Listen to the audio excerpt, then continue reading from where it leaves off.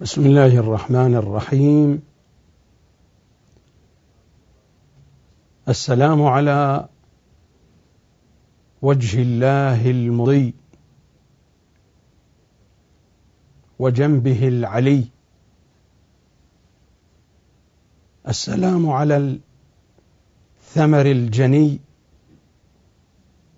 والكوكب الدري. السلام على أبي الحسن علي ورحمة الله وبركاته. السلام عليكم أشياع أبي تراب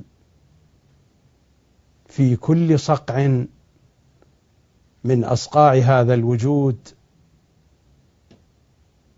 أحياء أمواتا، صغارا كبارا، رجالا نساء. الملف العلوي، الحلقة الأولى. البداية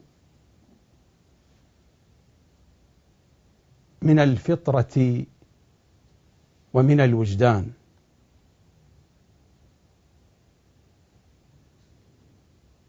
كما مر الكلام في الملف الفاطمي،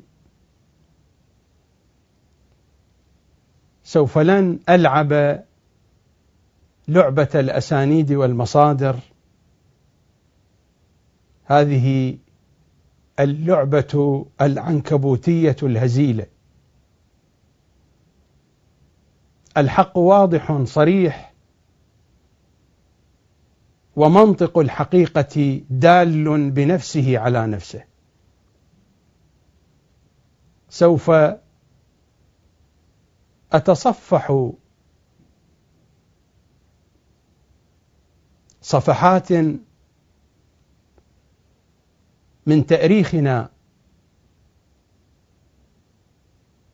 الذي لا زالت فيه الكثير من القرائن رغم كل التشويه، ولا زالت فيه الكثير من البينات يمكن أن نجدها هنا أو هناك، وكثيرة هي كثيرة. كما قلت، البداية من الفطرة والوجدان. الوصية قضية تحكم بها الفطرة ويحكم بها الوجدان، مهما قيل أو مهما يقال، ومهما جيء بحجج واهية أو أعذار أو تخريجات أو سمي ما شئت من التسميات لصنوف الكلام.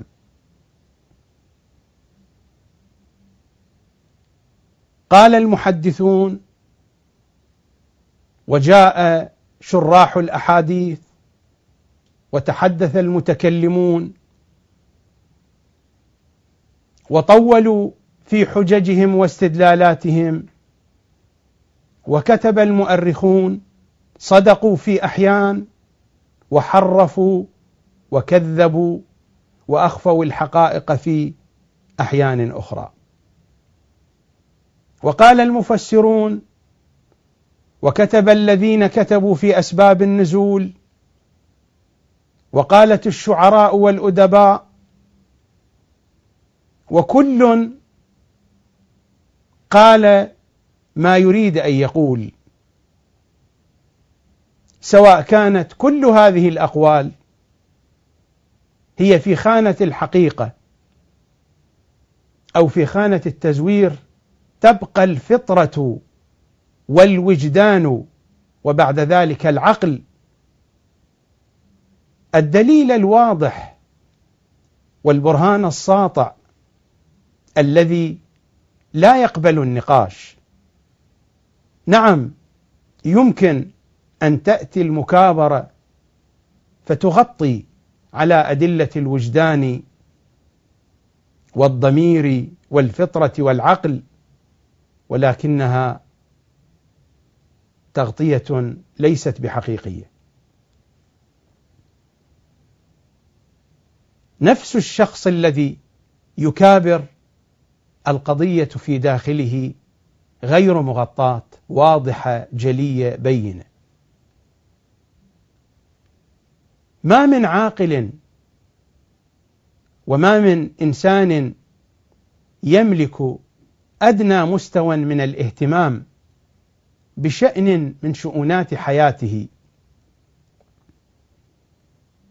إذا ما عرف من نفسه أنه سوف لن يستمر في رعايته لذلك الشأن بسبب مرض أو بسبب سفر أو بسبب أي نحو من أنحاء الغياب عن ذلك الشأن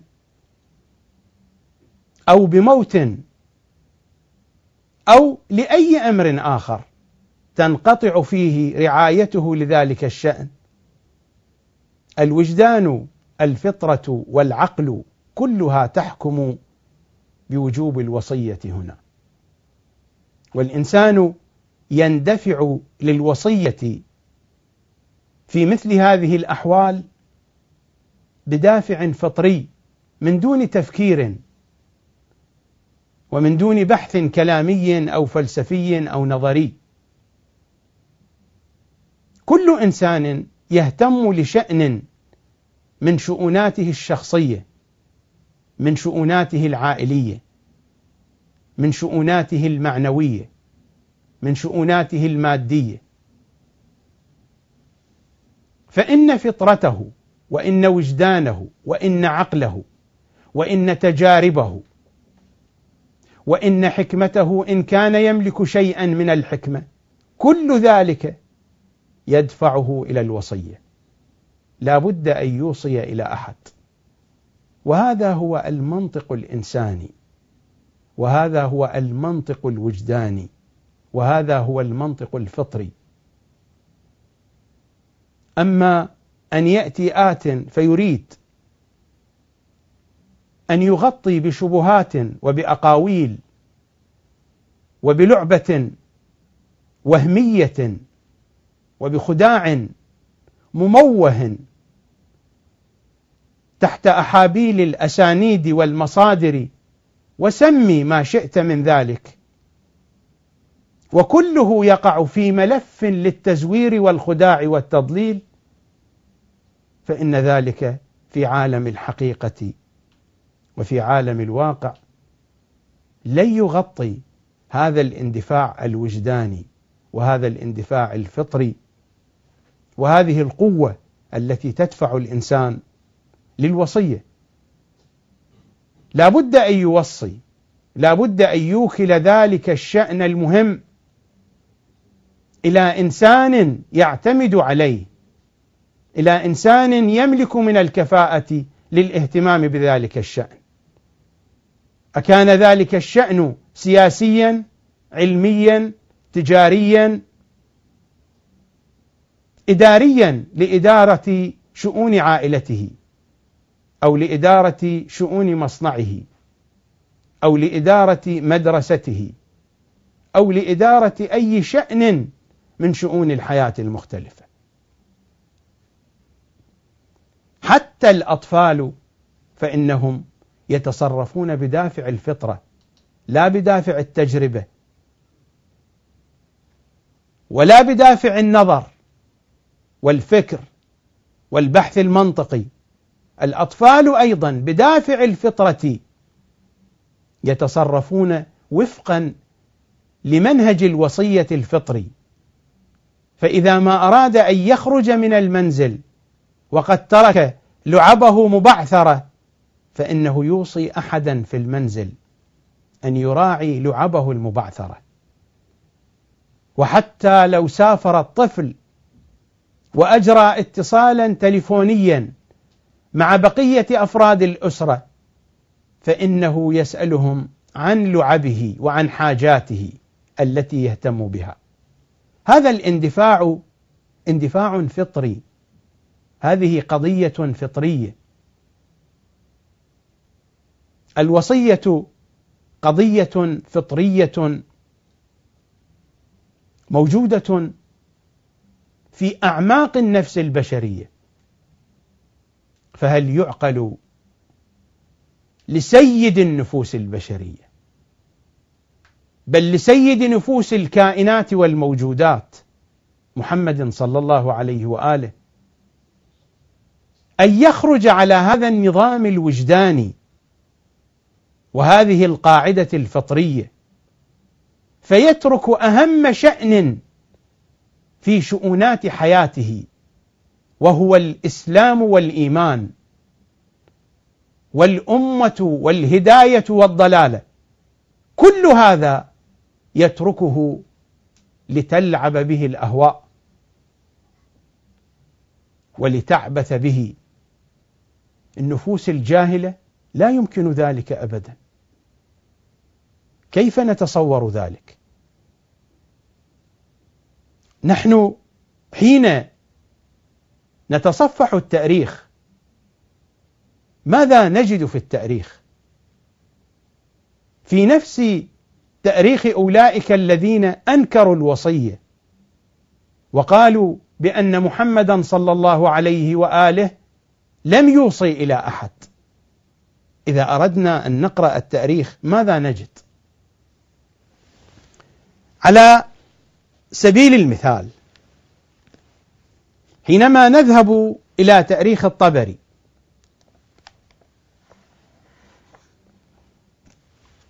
في تاريخ الطبري، وهذا هو الجزء الثاني من أجزاء تاريخ الطبري. الطبري متوفى سنة 310 للهجرة كما هو المعروف.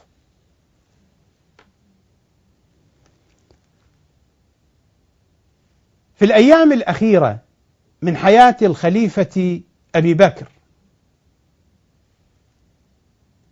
في مرض الوفاة، في المرض الذي توفي فيه، صفحة 591 من الجزء الثاني من تاريخ الطبري، طبع الدار، صادر بمراجعة وتحقيق نواف الجراح.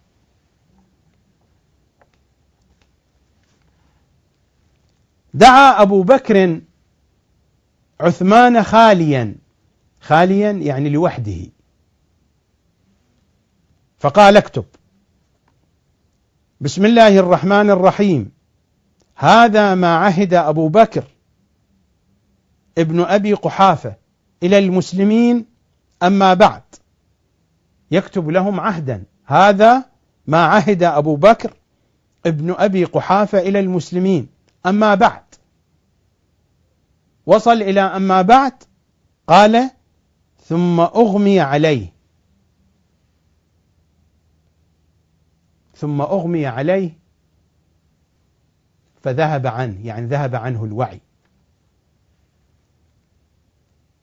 فكتب عثمان من عنده: أما بعد فإني قد استخلفت عليكم عمر بن الخطاب ولم آلكم خيرا منه.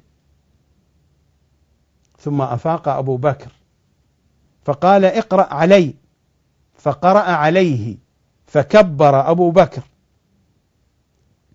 كبر لأن عثمان قد كتب الشيء الذي كان يريد أبو بكر أن يكتبه. اقرأ علي، فقرأ عليه، فكبر أبو بكر وقال: أراك خفت أن يختلف الناس إن افتتلت نفسي أو إن افتتلت نفسي في غشيتي. قال: نعم. قال: جزاك الله خيرا عن الإسلام وأهله. وأقرها أبو بكر رضي الله عنه من هذا الموضع. أبو بكر في مرض الوفاة دعا عثمان لوحده، كتب عهدا إلى المسلمين، نصب عليهم خليفة من قبله وهو عمر بن الخطاب لكن بأية طريقة؟ قال له اكتب، فلما كتب بسم الله الرحمن الرحيم هذا ما عهد أبو بكر ابن أبي قحافة إلى المسلمين أما بعد أغمي عليه. الكتاب كمله عثمان، فلما أفاق أبو بكر وافق عليه وأقره على ذلك. هل كان فعل أبي بكر خاطئا؟ أبدا. هذا التصرف تصرف إنساني فطري وجداني. الإنسان بوجدانه وبإنسانيته وبفطرته يندفع إلى قضية الوصية. وأي إنسان عنده أمر يهتم له، سواء كان خطط لذلك من قبل أم لم يخطط، فإنه سيتصرف وفقا لهذه القضية الفطرية ولهذه القضية الوجدانية. لذلك أبو بكر بسبب هذا الشعور الوجداني في داخله، الشعور الفطري في داخله، وصى لأحد من بعده. فلماذا حينما نتحدث عن محمد خاتم الأنبياء نحرمه من هذا الحق ونصفه بأنه قد تصرف تصرفا بعيدا عن الوجدان وعن الفطرة، بأنه ما وصى لأحد من بعده؟ لماذا أبو بكر؟ هل أن أبا بكر أحرص من محمد؟ أكثر وجدانا من محمد؟ أعقل من محمد؟ أم أن الظروف بعد أبي بكر كانت أخطر من الظروف بعد محمد صلى الله عليه وآله؟ أليست وفاة النبي ورحيل النبي هو أخطر بكثير من وفاة أبي بكر؟ المنطق يحكم بذلك. الأمة هنا تفقد نبيها، وفي أبي بكر فإنها تفقد حاكما بشريا من عامة الناس. الخطورة أين؟ في وفاة أبي بكر أم في وفاة رسول الله؟ أنا هنا لا أشكل على أبي بكر، هذا التصرف تصرف طبيعي جدا، هذا التصرف وفقا للوجدان، وفقا للفطرة، وفقا لإنسانية الإنسان، أنه يوصي. ليس البحث هنا إلى من وصى نتفق على ذلك نختلف، الكلام هنا في أصل الوصية.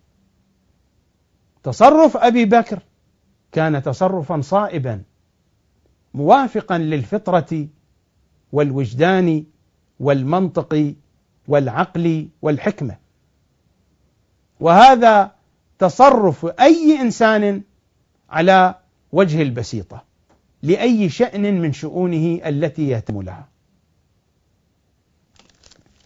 هذا الكلام ليس موجودا فقط في تاريخ الطبري، نفس الكلام يمكن أن نجده في الكامل في التاريخ لابن الأثير، وابن الأثير متوفى سنة 630 للهجرة. أيضا في صفحة 273 من الجزء الثاني، هذه الطبعة هي طبعة دار الكتب العلمية بتحقيق أبو الفداء عبد الله القاضي، صفحة 273 نفس الكلام. ثم إن أبا بكر أحضر عثمان بن عفان خاليا ليكتب عهد عمر، فقال له اكتب بسم الله الرحمن الرحيم إلى آخر الكلام. وأيضا أغمي عليه نفس القضية بكل تفاصيلها، موجودة في كامل التاريخ وموجودة في مصادر أخرى عديدة. أنا جئت بتاريخ الطبري وبتاريخ ابن الأثير باعتبار أنهما من أشهر كتب التاريخ عند القوم، وجئت بهما على سبيل الأمثلة والنماذج، وإلا هذه القضية مذكورة في مصادر كثيرة جدا. بقية القضايا التي سأشير إليها هي أيضا مذكورة في قضايا كثيرة جدا، لكنني هنا أورد على سبيل المثال، على سبيل النموذج، أورد مصدرين 3 لا أكثر من ذلك لئلا يطول وقت البرنامج. فهنا نفس القضية في كتاب الكامل. لو أن أبا بكر ما أفاق من غشيته فإن عثمان قد كتب اسم عمر بن الخطاب، وحينئذ ستنتشر هذه الوصية وستكون وصية مزورة بطبيعة الحال. لكن أبا بكر أفاق بحسب ما مذكور في الكتب، أفاق وأقر الوصية. نفس الشيء إذا أردنا أن نذهب إلى عمر بن الخطاب، لما تعرض عمر بن الخطاب إلى محاولة الاغتيال والتي مات على إثرها، ماذا صنع عمر بن الخطاب؟ هل ترك الأمر هكذا؟ فإنه ما ترك الأمر هكذا، أيضا اختار مجموعة من الصحابة، القصة المعروفة والقضية المعروفة بقضية الشورى، ووضع لها برنامجا، وهذا تاريخ الطبري الجزء 2 صفحة 750 751.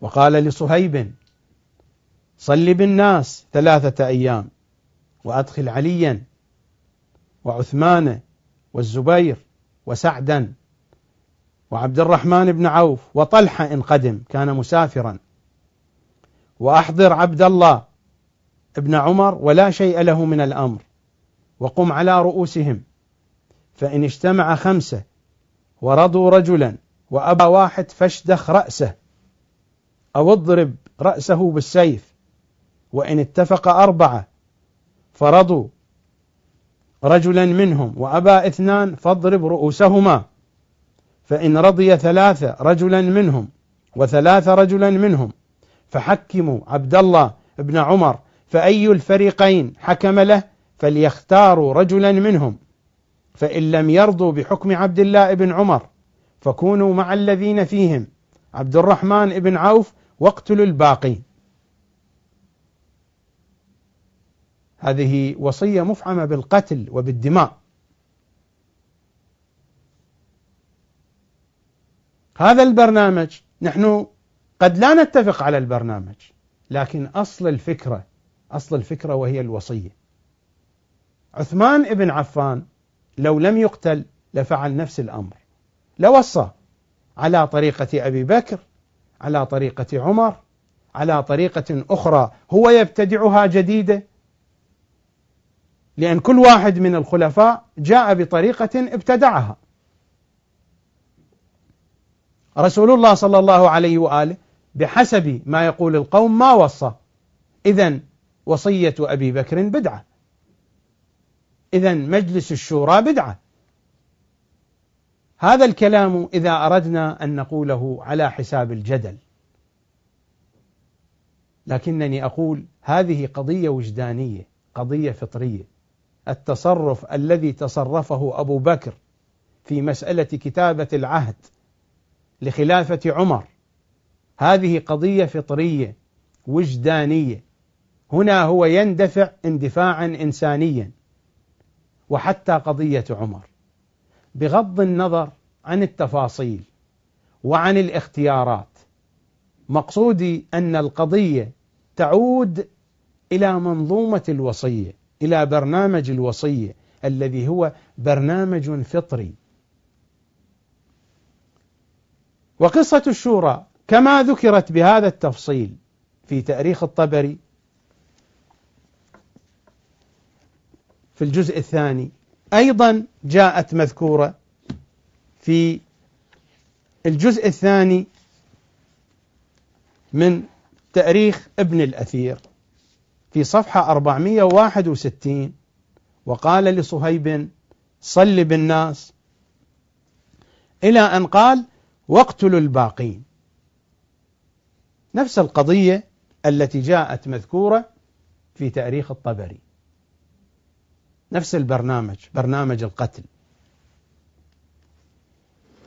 إذن الخليفة الأول عمل ببرنامج الوصية، والخليفة الثاني عمل ببرنامج الوصية.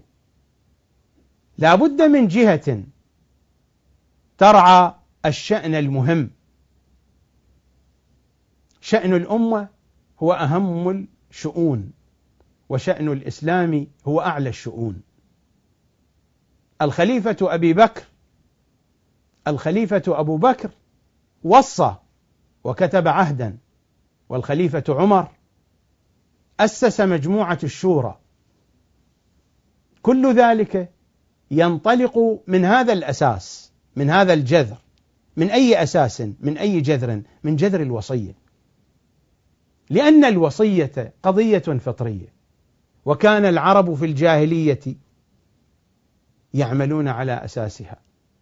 ملوك العرب في الجاهلية، لو أردنا أن ندرس تاريخ ملوك المناذرة مثلا، أو ملوك الغساسنة، لو أردنا أن ندرس تاريخ ملوك الفرس الأكاسرة والقياصرة كذلك، وتاريخ ملوك اليمن، وتاريخ ملوك العرب في جزيرة العرب، في الإمارات التي نشأت هنا وهناك، والذين سبقوهم من الحكام والملوك، وحتى من الديانات، في كل المستويات هناك الوصية. القبائل، شيوخ العشائر. لماذا محمد صلى الله عليه وآله يستثنى من كل ذلك؟ والوصية نظام بشري، نظام فطري في حياة الإنسان. الوصية ضرورة من ضرورات الحياة، مثل ما أن الإنسان يحتاج إلى النوم، النوم ضرورة من ضرورات الحياة. والفراش والوسادة ضرورة من ضرورات النوم.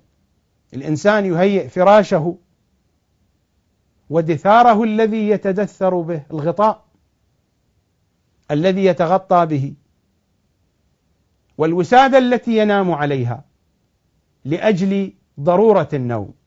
الأكل ضرورة، وهذه الضرورة لا تتحقق إلا بتوفير الطعام وطبخه وإنضاجه وتوفير الأواني وتوفير المكان الذي يؤكل فيه. يهيئ الإنسان كل هذه المقدمات التي تكون هي أيضا ضرورية، لأنها تؤدي إلى ضرورة أخرى، وهي ضرورة الأكل وضرورة التناسل والتناكح. التناسل والتناكح ضرورة في حياة الإنسان. أيضا يحتاج إلى مقدمات ضرورية. يسعى الإنسان إلى الزواج، ومقدمات الزواج تعرفونها أنتم، كم هي كثيرة وكم هي عسيرة، خصوصا في أيامنا هذه. في كل جانب من جوانب الحياة، حتى حينما يريد الإنسان أن يقضي حاجته، أن يتبول، قضاء الحاجة والخلاص من الفضلات ضرورة من ضرورات الحياة. لا بد من تهيئة الأسباب المناسبة للخلاص من الفضلات. كل شيء في الحياة في الجانب الديني من ضرورات الدين أن يتعلم الإنسان، أن يتعلم على الأقل الأمور الأساسية، الأمور الابتدائية في العقيدة، في الأحكام، في الأخلاق، وعليه أن يهيئ المقدمات. لماذا كل ضرورة من ضرورات الحياة عند الإنسان يلتزم بها رسول الله إلا ضرورة الوصية؟ لماذا؟ هل أن رسول الله صلى الله عليه وآله ترك ضرورة من ضرورات الحياة وترك أن يهيئ المقدمات لأي ضرورة من ضرورات الحياة حتى نصدق بأنه ترك ضرورة الوصية؟ كيف يقبل المنطق ذلك؟ كيف يقبل الوجدان ذلك؟ مثل ما الأكل والشرب والزواج والنوم والراحة والعلاج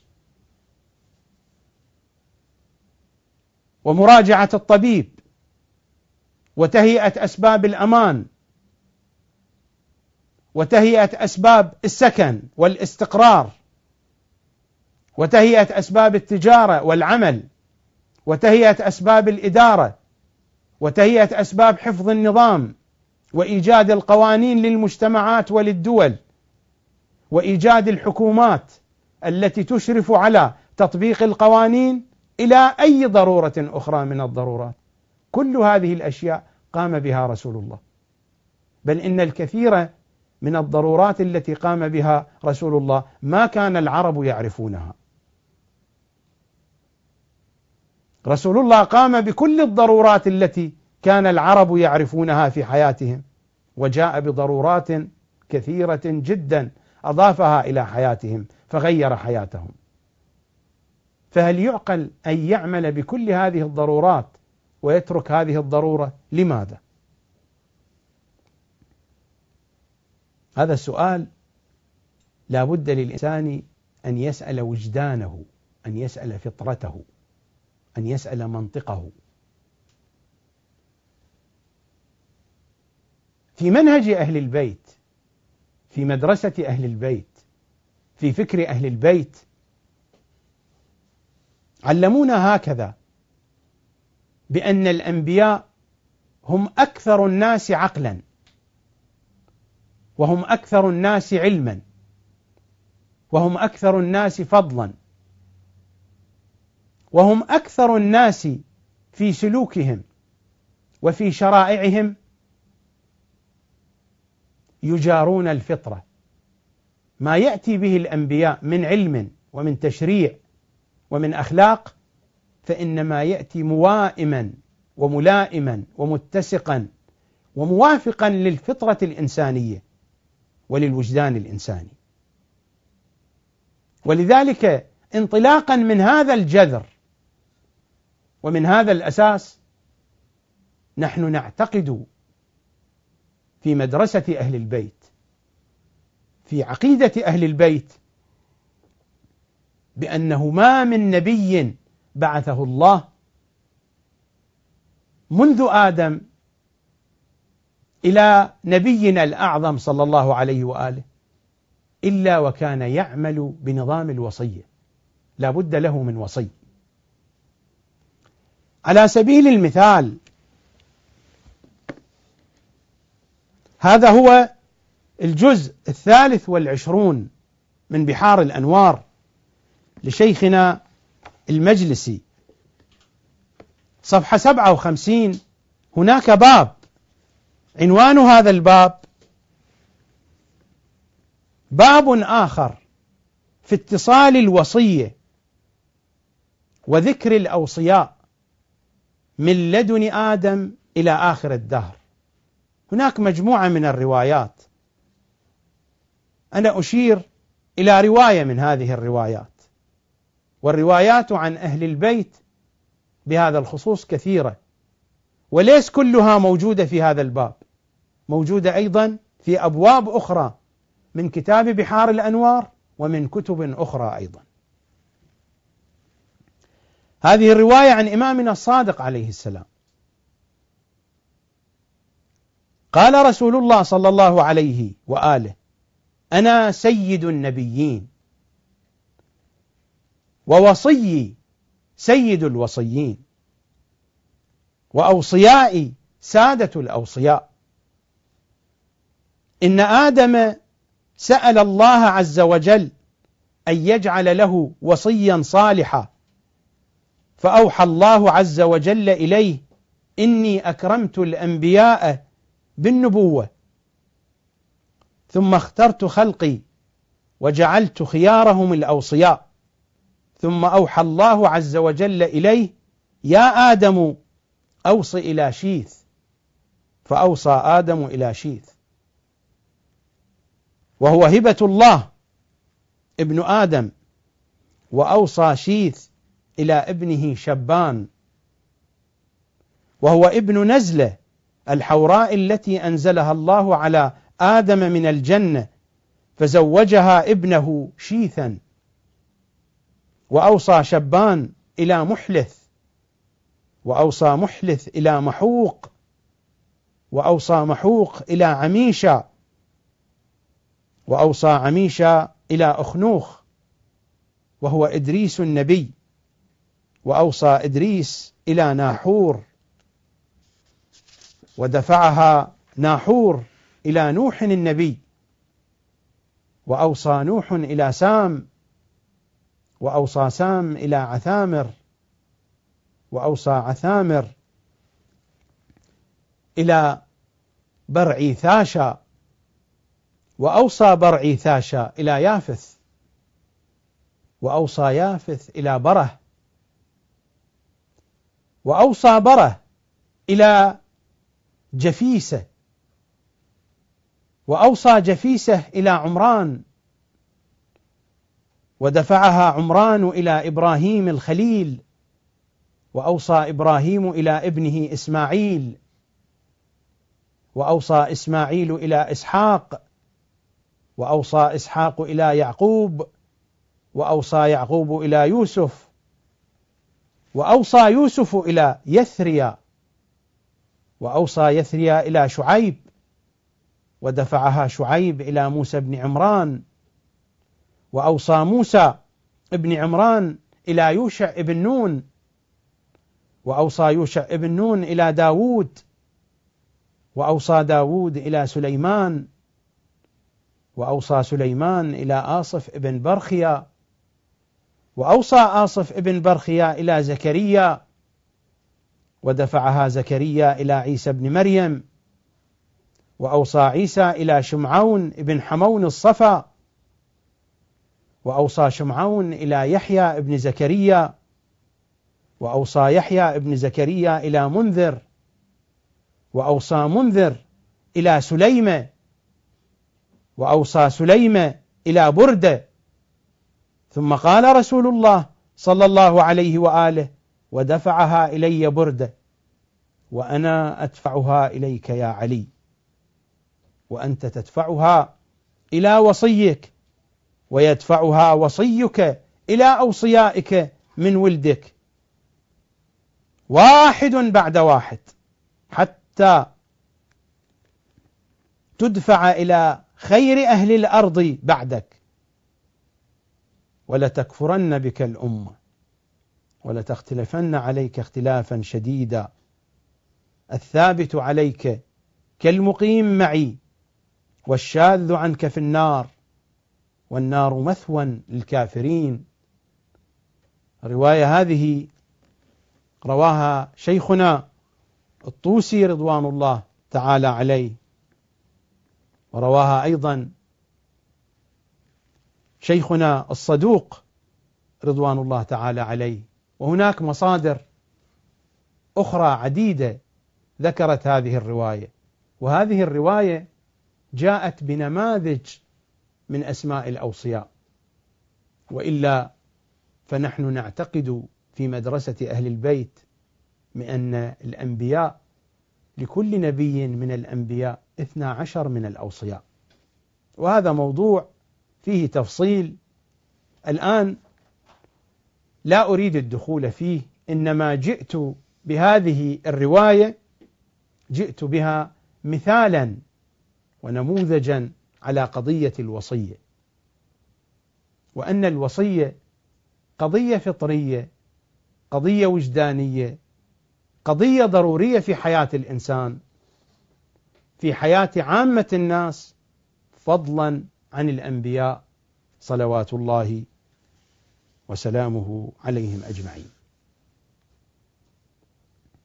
ولذلك نحن إذا أردنا أن نعود على سبيل المثال مثلا إلى كتب اليهود والنصارى، إذا أردنا أن نعود إلى كتاب التوراة، وهذا هو كتاب التوراة بين يدي الترجمة العربية،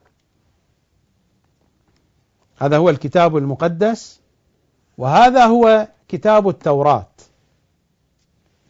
وهذا هو سفر العدد. التوراة الموجودة عند اليهود فيها سفر التكوين، الخروج، اللاويين، العدد، التثنية، هذه الأسفار الخمسة من أسفار التوراة. وهذا هو سفر العدد، وهذا هو الإصحاح 27 من سفر العدد. والآيات نبدأ مع الآية 2 بعد 10 إلى الآية 33 من آيات الإصحاح 27 من سفر العدد من أسفار التوراة، التوراة التي يدين بها اليهود الآن.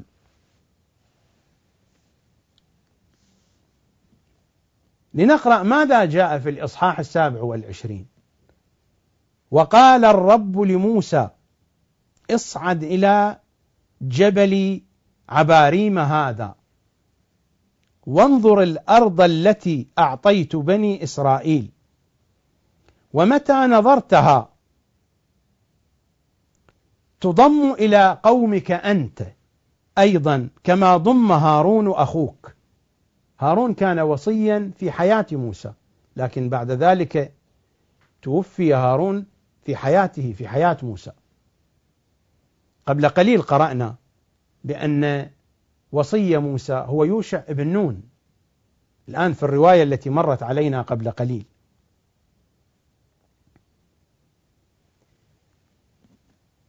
إلى أن يقول فكلم موسى الرب قائلا، موسى يكلم ربه، فكلم موسى الرب قائلا ليوكل الرب إله أرواح جميع البشر رجلا على الجماعة. موسى هنا يطلب من الله أن ينصب وصيا، فنصب الوصي ليس بيد الأمة، وإنما النصب من الله.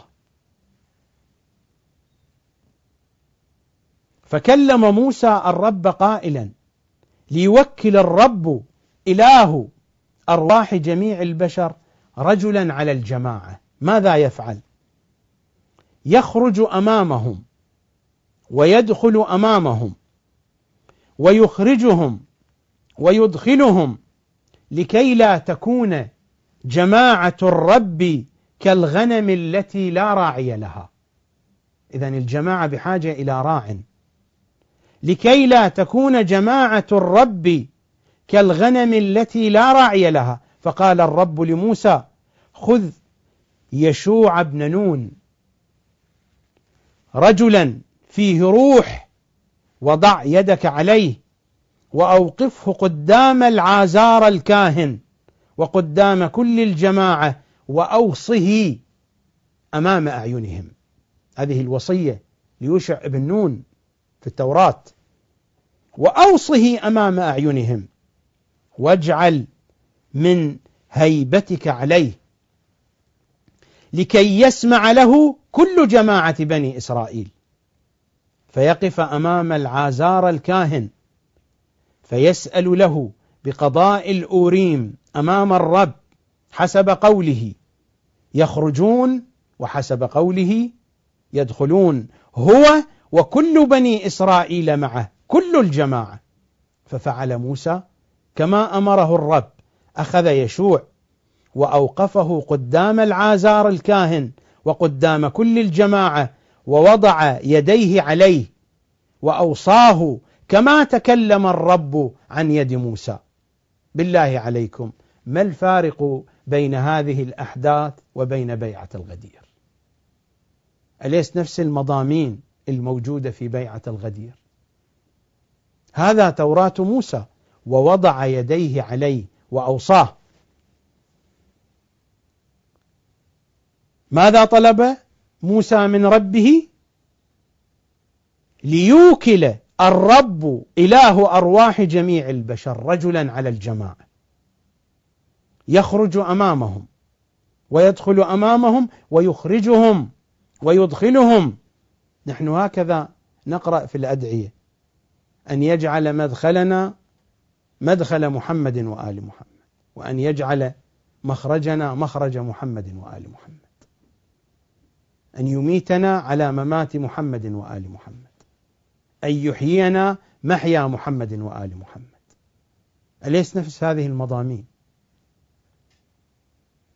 يخرج أمامهم ويدخل أمامهم ويخرجهم ويدخلهم لكي لا تكون جماعة الرب، يعني أولياء الله، كالغنم التي لا راعي لها.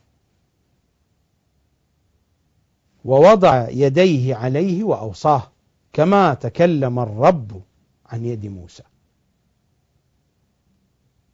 هذه الوصية الواضحة، ولا زالت هذه الوصية في كتاب التوراة رغم كل التحريف ورغم كل الترجمات المختلفة، لا زالت واضحة وصريحة وجلية وبينة.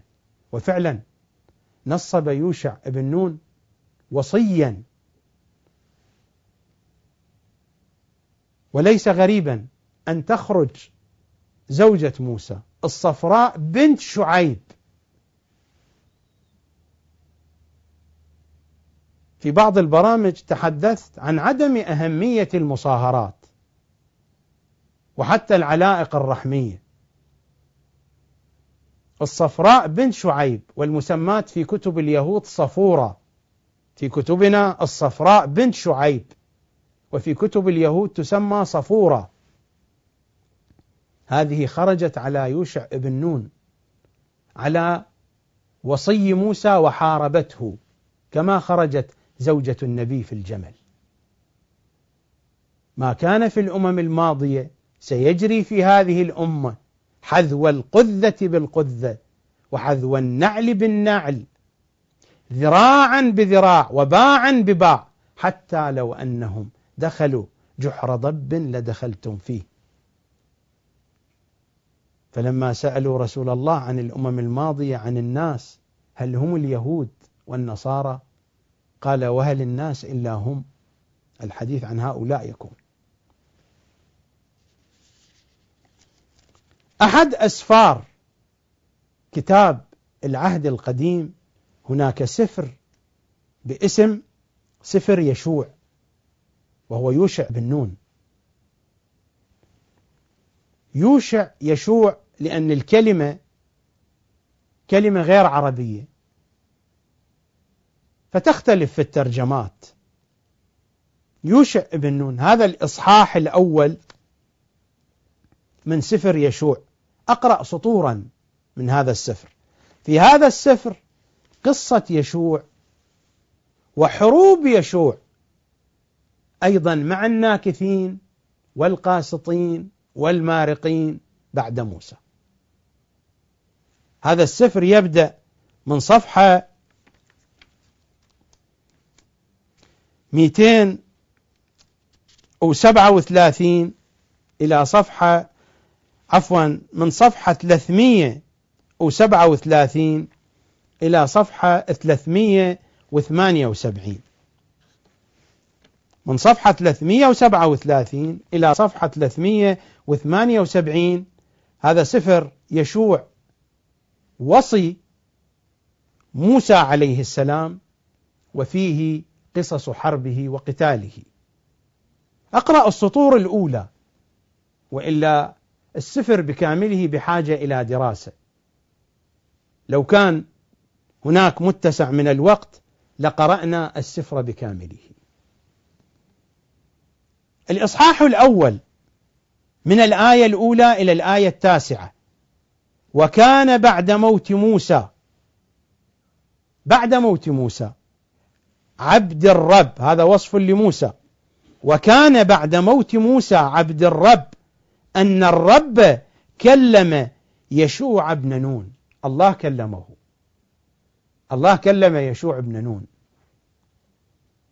وكان بعد موت موسى عبد الرب أن الرب كلم يشوع بن نون خادم موسى قائلا: موسى عبدي قد مات، فالآن قم اعبر هذا الأردن أنت وكل هذا الشعب إلى الأرض التي أنا معطيها لهم، أي لبني إسرائيل.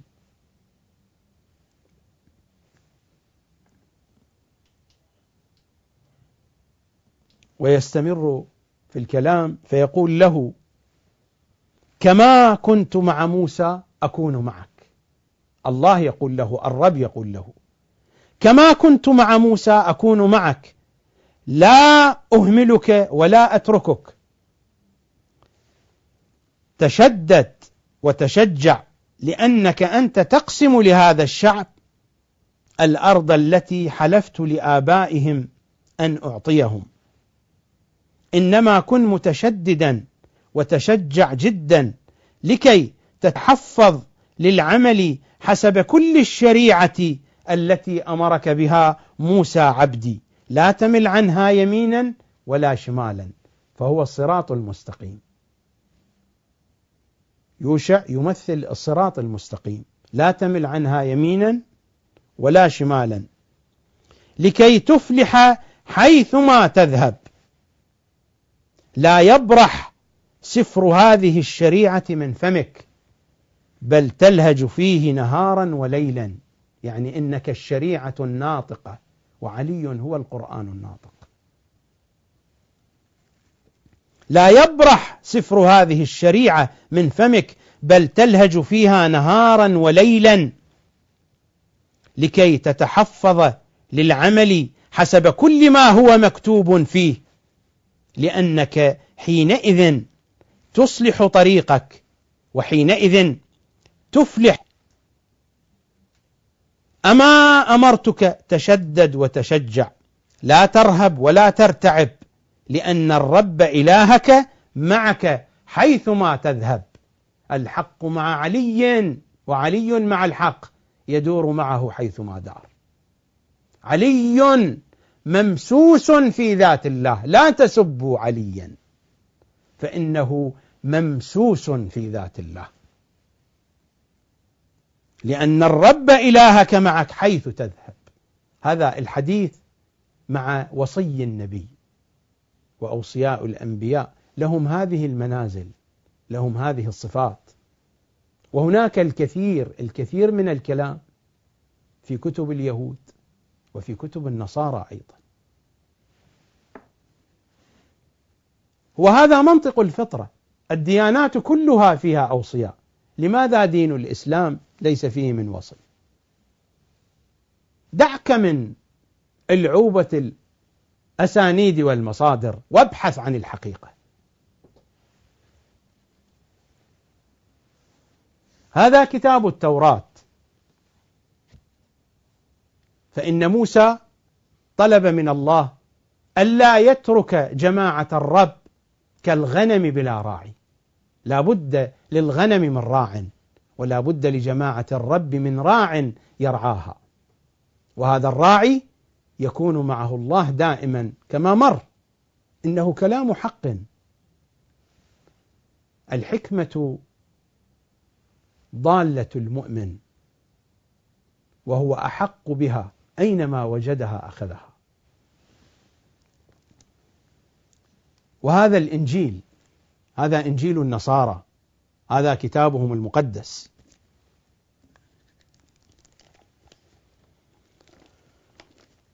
هنا في إنجيل متى وفي الإصحاح 10، في الإصحاح 10 من إنجيل متى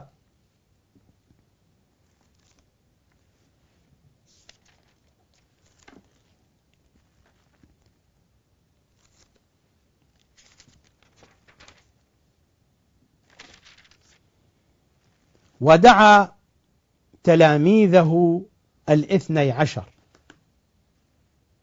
عيسى دعا تلاميذه 12. قبل قليل قلت مدرسة أهل البيت تعتقد بوجود 12 مع كل الأنبياء.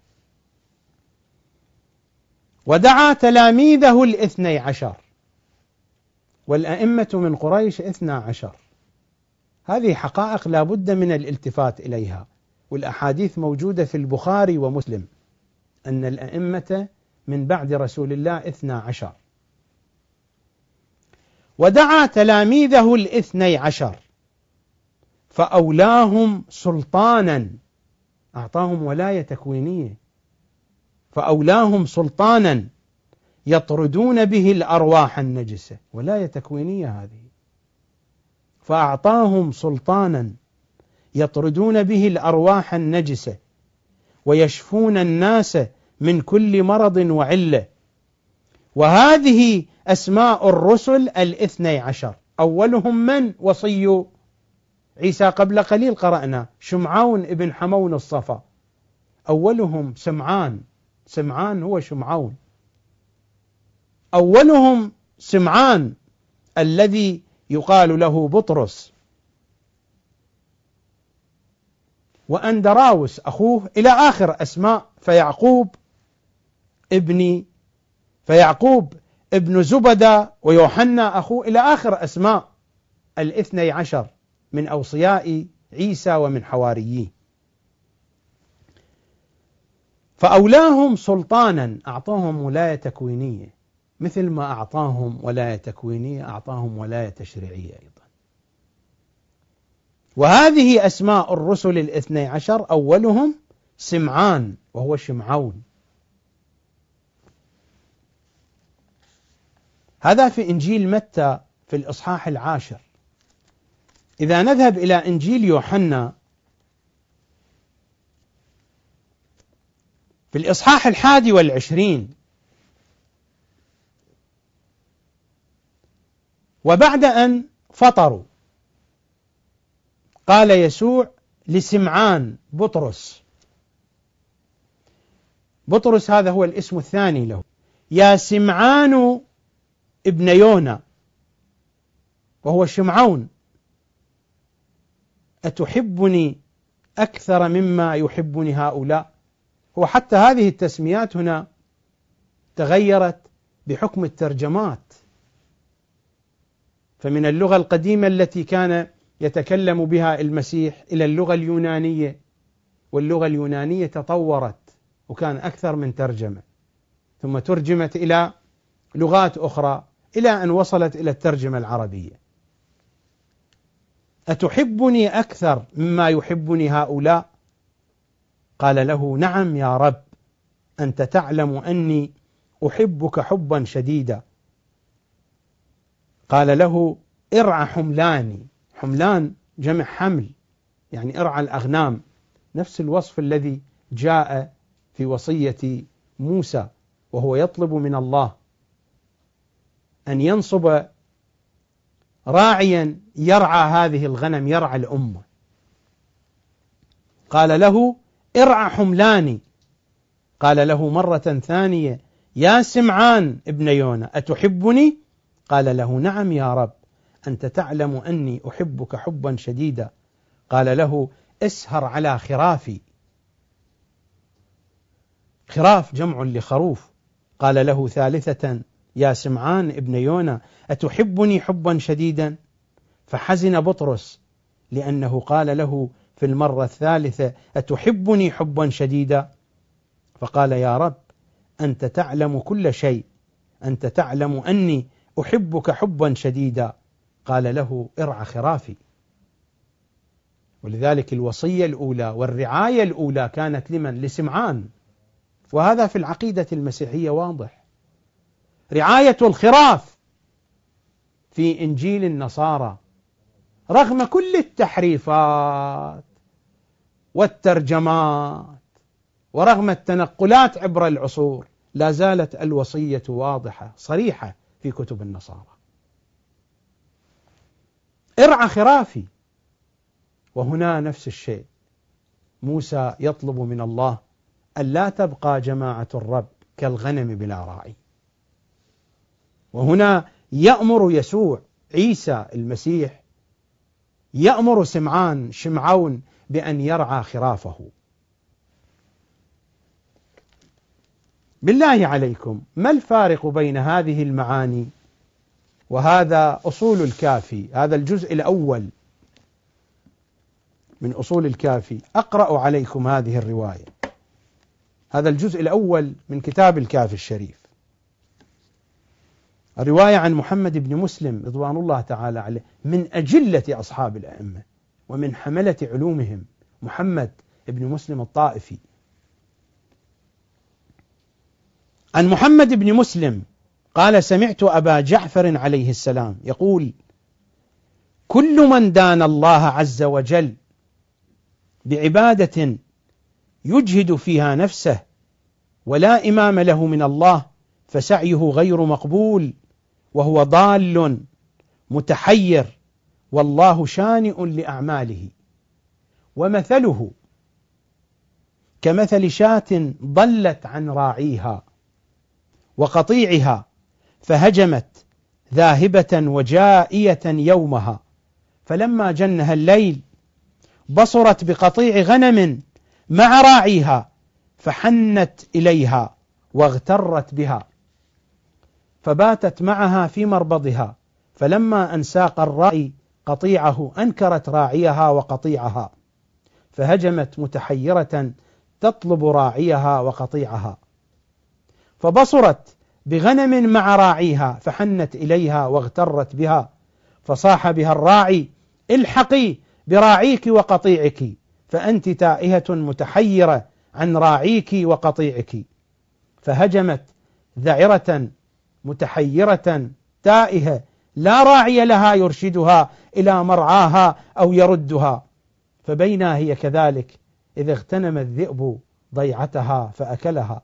وكذلك والله يا محمد، يعني محمد بن مسلم، وكذلك والله يا محمد من أصبح من هذه الأمة لا إمام له من الله عز وجل ظاهر عادل أصبح ضالا تائها، وإن مات على هذه الحالة مات ميتة كفر ونفاق.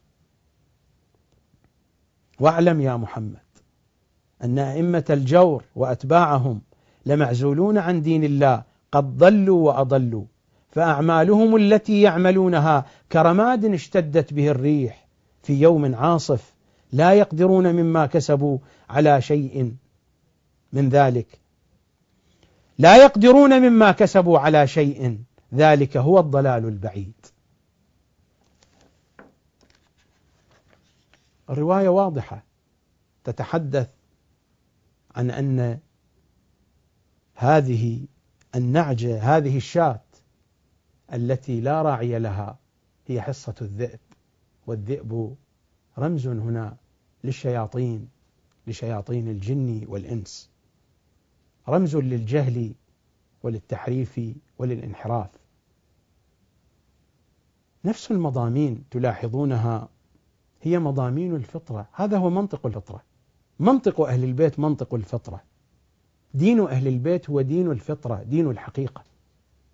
تلاحظون الكلام يشد بعضه بعضا من دون أن نلعب تلك اللعبة الرخيصة ما تسمى بلعبة الأسانيد والمصادر. الحقائق واضحة، المنطق يحكم بها والفطرة تذعن لها.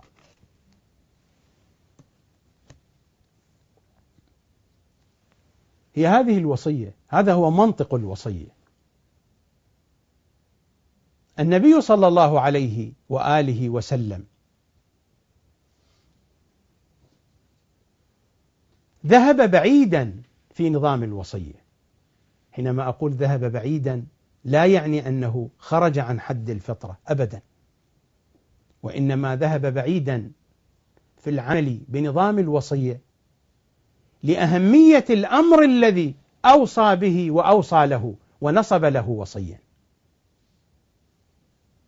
وهذا هو أصل الفطرة الإنسانية. كلما كان الأمر مهما في غاية الأهمية كلما تدفع الفطرة الإنسان لأن يعمل بنظام الوصية. كل الملوك عبر التاريخ ما إن ينصبوا في نفس لحظة التنصيب ينصب أيضا ولي العهد. وحينما لا يكون للملك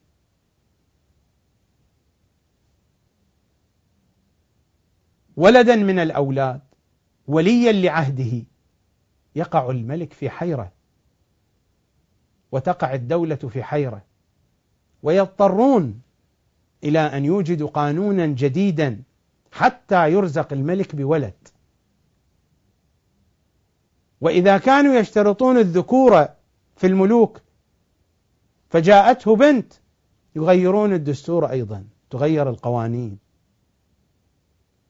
وهذه قضية معروفة عبر التاريخ، ليس في زماننا فقط، في كل الأزمنة.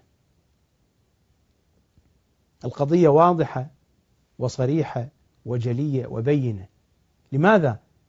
لأن قضية الحكم والملك مهمة، لذلك من أول لحظة لا بد من وجود الوصي.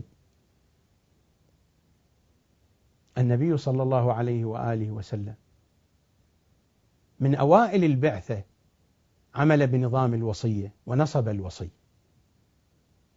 هؤلاء يتوهمون الذين يعتقدون بأن الوصية هي في يوم الغدير، أبدا. يوم الغدير إنما هو إعلان جماهيري لكل الأمة حتى يصل الصوت، يصل البيان إلى الجميع، لأنه كان في الحج والمسلمون جاءوا من كل حدب وصوب. وإلا قضية الوصية وبرنامج الوصية برنامج أعلنه النبي الأعظم في أحرج ظروف حياته في أوائل البعثة. حينما نذهب مثلا إلى تاريخ الطبري، وهذا هو الجزء الأول، صفحة 333، حين نزلت الآية القرآنية الكريمة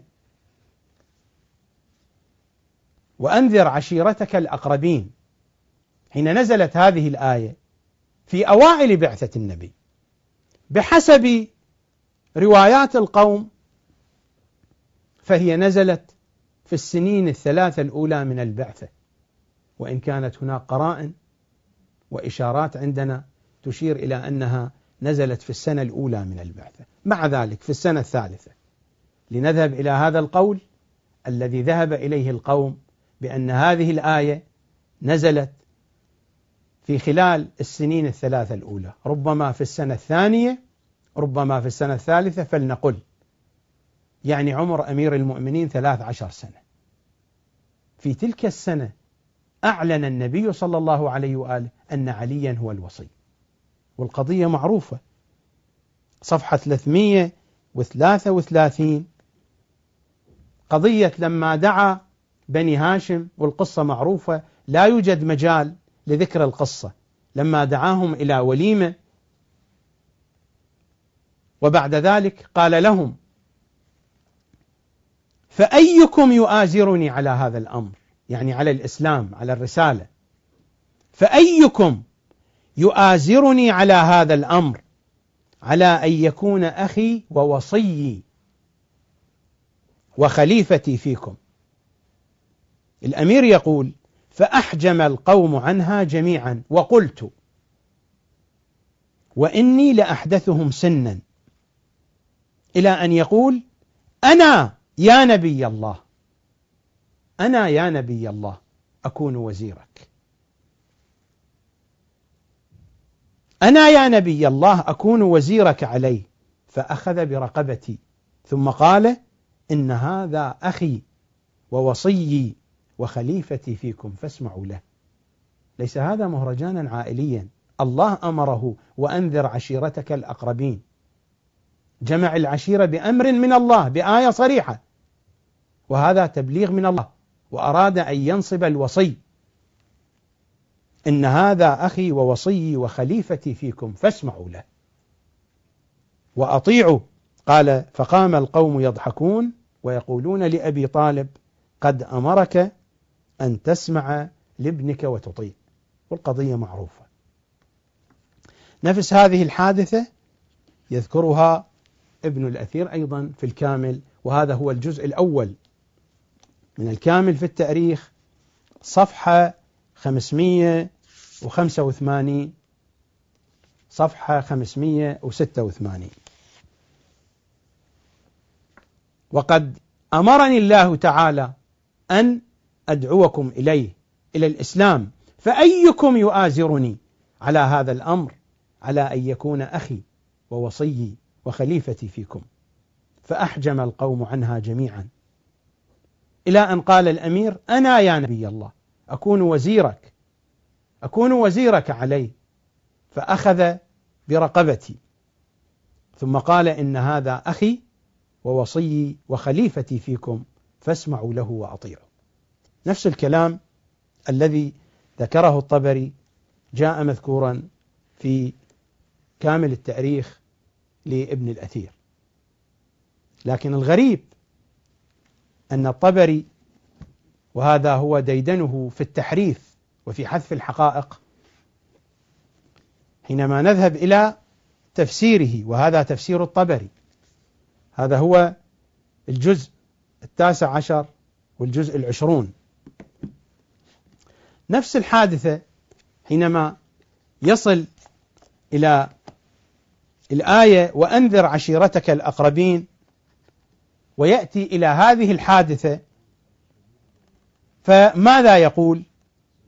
وقد أمرني الله أن أدعوكم إليه، فأيكم يؤازرني على هذا الأمر على أن يكون أخي وكذا وكذا.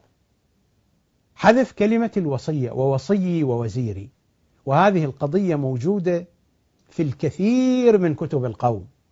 هذا هو تفسير الطبري، ضبط وتعليق محمود شاكر، دار إحياء التراث العربي. وهذا أيضا من الشواهد والقرائن على قضية لعبة الأسانيد والمصادر، هذا شاهد من الشواهد على صحة ما ذهبت إليه. فأيكم يؤازرني على هذا الأمر على أن يكون أخي وكذا وكذا وكذا وكذا. ما هو؟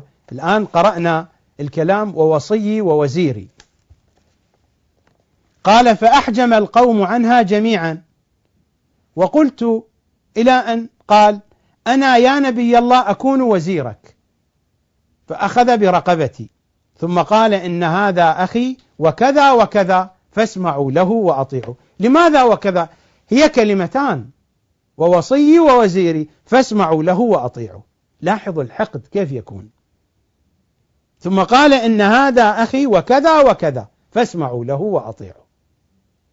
لو كان الكلام طويل لقلنا لا بأس بذلك، أراد أن يختصر الكلام، لكن هي كلمتان: وصيي ووزيري، حذفها في موضعين على أن يكون أخي وكذا وكذا، ثم قال: إن هذا أخي وكذا وكذا فاسمعوا له وأطيعوا.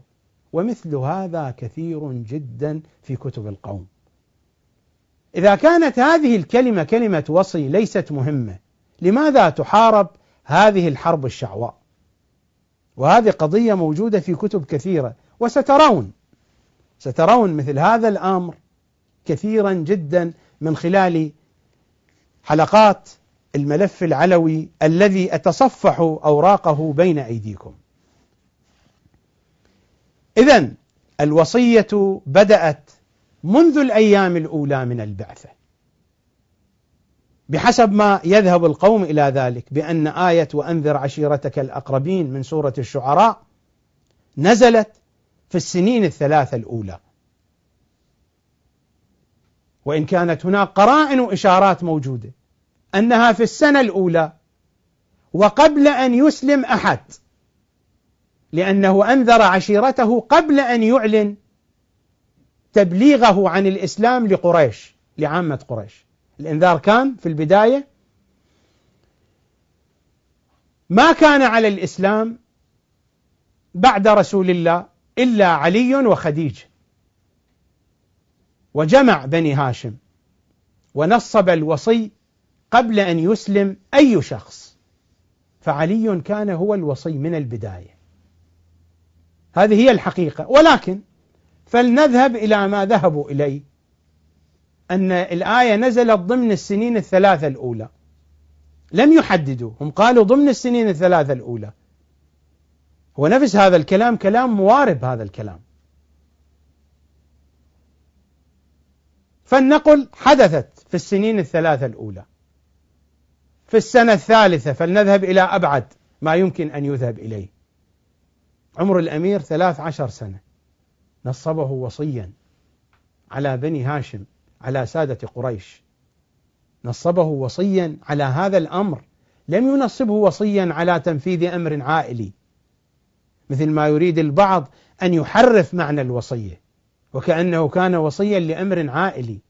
نحن قرأنا فيما جاء في تاريخ الطبري وتاريخ ابن الأثير بأن الوصية على هذا الأمر، أن يكون وصيا وزيرا على هذا الأمر الذي جاء به رسول الله من قبل الله سبحانه وتعالى.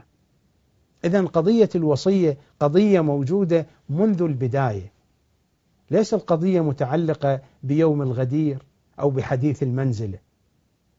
هذا اشتباه كبير أن نربط قضية الوصية بيوم الغدير، أو نربط قضية الوصية بآية أطيعوا الله وأطيعوا الرسول وأولي الأمر. أبدا، هذه قضية مثبتة منذ أول يوم من أيام البعثة،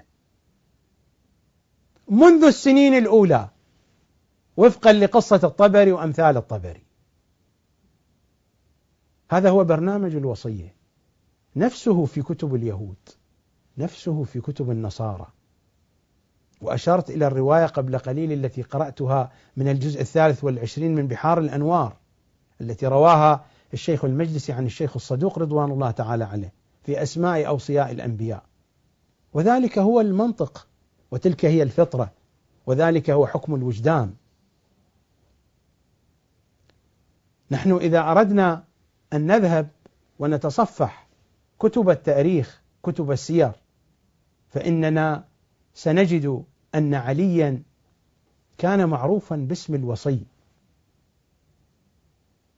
كان معروفا بأنه هو الوصي وبأنه هو سيد الأوصياء. وهذه قضية واضحة لمن أراد أن يتصفح كتب التاريخ، كتب الحديث، كتب السير. عرف بهذا الاسم، عرف بهذا الاسم. هل هو وصي لتنفيذ بعض الأمور العائلية، أو هو الوصي الذي جاءت وصيته واضحة صريحة في حديث الطبري وابن الأثير وأمثال هؤلاء؟ أنا هنا سأختار نماذج. مثلا هذا كتاب كنز العمال، كنز العمال للمتقي الهندي، من الجوامع الحديثية المعروفة عند القوم. وهذا هو الجزء 11 و12، طبع الدار الكتب العلمية، تحقيق محمود عمر الدمياطي. المتقي الهندي متوفى سنة 975 للهجرة، صفحة 280. الحديث بحسب هذه الطبعة مرقم 32949، نقله عن الطبراني الكبير. كتاب الفضائل ذكر الصحابة وفضلهم رضي الله عنهم أجمعين. الحديث عن أبي سعيد وعن سلمان، عن أبي سعيد الخدري وعن سلمان يعني سلمان الفارسي. حديث عن النبي، ماذا يقول نبينا صلى الله عليه وآله؟ إن وصيي وموضع سري وخير من أترك بعدي وينجز عدتي ويقضي ديني علي بن أبي طالب. إن وصيي وموضع سري وخير من أترك بعدي وينجز عدتي ويقضي ديني علي بن أبي طالب. هو الوصي، أول صفة من صفاته. هذا في كنز العمال. أنا آتي هنا بنماذج لا على سبيل الاستقصاء والتتبع خلف كل شاردة وواردة. هذا كنز العمال من الكتب المعروفة لدى القوم. المستدرك على الصحيحين للحاكم النيشابوري، وهو كتاب يستدرك فيه مؤلفه على الصحيحين، صحيح البخاري وصحيح مسلم، الروايات التي ما ذكرها البخاري وما ذكرها مسلم بحسب شروطهما في قبول الروايات من جهة السند. هذا الكتاب طبعة دار إحياء التراث العربي، الطبعة الأولى سنة 2002. الحاكم النيشابوري متوفى سنة 405 للهجرة، صفحة 960 تحت عنوان خطبة الحسن بعد شهادة علي رضي الله عنهما.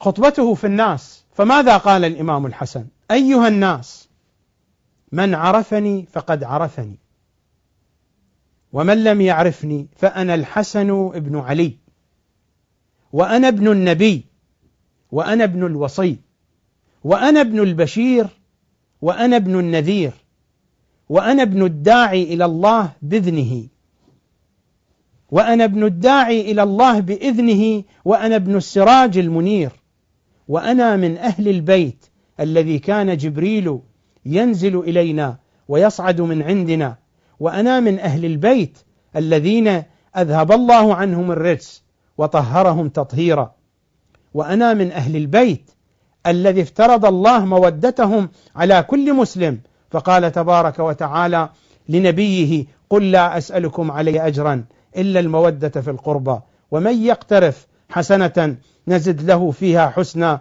فاقتراف الحسنة مودتنا أهل البيت.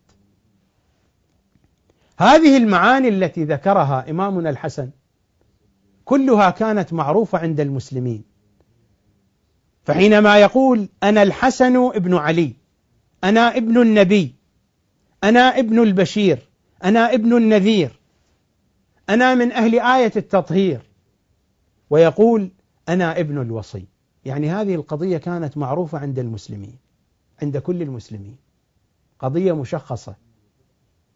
الإمام هنا في خطبة عامة لعامة الناس، ويقول من عرفني فقد عرفني ومن لم يعرفني، يعني هو في جمع كبير من الناس، ليس مع خواصه. لو كان مع خواصه لقلنا بأن استعمال كلمة الوصي كلمة خاصة في الوسط الشيعي بين أهل البيت. هذه خطبة عامة، والمضامين الموجودة في هذه الخطبة مضامين معروفة ومشهورة عند المسلمين. من جملة هذه المضامين قال وأنا ابن الوصي، لأن هذه القضية قضية معروفة لا تخفى على أحد. علي هو الوصي والجميع يعرفون ذلك، وكانت هذه القضية موجودة منذ الأيام الأولى للبعثة، مثل ما أن الحسن هو معروف ابن النبي، قال عن نفسه وأنا ابن الوصي. الإمام هنا ليس في مقام المجادلة أو إثبات قضية ينكرها الآخرون، وإنما في مقام ذكر شيء يعرفه الجميع. وهناك شيء أوضح من هذا بكثير، الشيء الأوضح من هذا بكثير ما نقله الطبري عن سيد الشهداء عن الإمام الحسين عليه السلام، وهو يخاطب بني أمية وأشياع بني أمية في كربلاء يوم عاشوراء. ماذا خطب؟ أما بعد فانسبوني فانظروا من أنا. يخاطب أعداءه. هل يمكن أن يخاطب أعداءه وهو في موقف يريد أن يمنع وقوع الحرب بأشياء يرفضها الأعداء؟ أما بعد فانسبوني فانظروا من أنا، ثم ارجعوا إلى أنفسكم وعاتبوها فانظروا هل يحل لكم قتلي وانتهاك حرمتي؟ ألست ابن بنت نبيكم وابن وصيه؟ يعني هذه القضية كانت معروفة عند الجميع، وإلا كيف يحتج بها الإمام الحسين في مثل هذا الموقف؟ واحتج بها الإمام الحسن، ذكرها في خطبته قبل قليل، أشرنا إلى ذلك برواية مستدرك الصحيحين لا برواية شيعية. وهذه رواية الطبري ليس رواية شيعية. هذا الجزء الثالث من تاريخ الطبري في أحداث سنة 61، يخاطبهم في يوم 10 من المحرم: أما بعد فانسبوني فانظروا من أنا، ثم ارجعوا إلى أنفسكم وعاتبوها فانظروا هل يحل لكم قتلي وانتهاك حرمتي؟ ألست ابن بنت نبيكم وابن وصيه وابن عمه وأول المؤمنين بالله والمصدق لرسوله بما جاء به من عند ربه؟ أوليس حمزة سيد الشهداء عم أبي؟ أوليس جعفر الشهيد الطيار ذو الجناحين عمي؟ هذه المعاني كان الناس يعرفونها، مثل ما يعرفون حمزة سيد الشهداء، يعرفون جعفر الطيار، يعرفون أن الحسين هو ابن بنت النبي، يعرفون أن عليا هو الوصي. ها معاني واضحة، معاني جلية وبينة. يخاطب بني أمية ليس في مقام الجدل العلمي، خطاب للموعظة وللنصيحة. الذي يخاطب للموعظة والنصيحة لابد أن يأتي بأمور، خصوصا وفي مقام المنع عن الحرب والقتال، يريد أن يمنعهم من قتله، لابد أن يأتيهم بأدلة وبراهين هم يعرفونها، إلى أن يقول: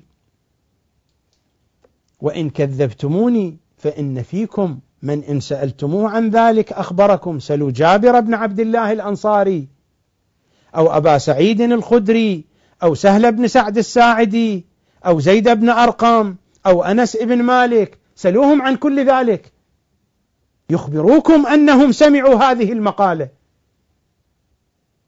هذا الكلام كله قاله سيد الشهداء في خطبته في اليوم 10 من المحرم.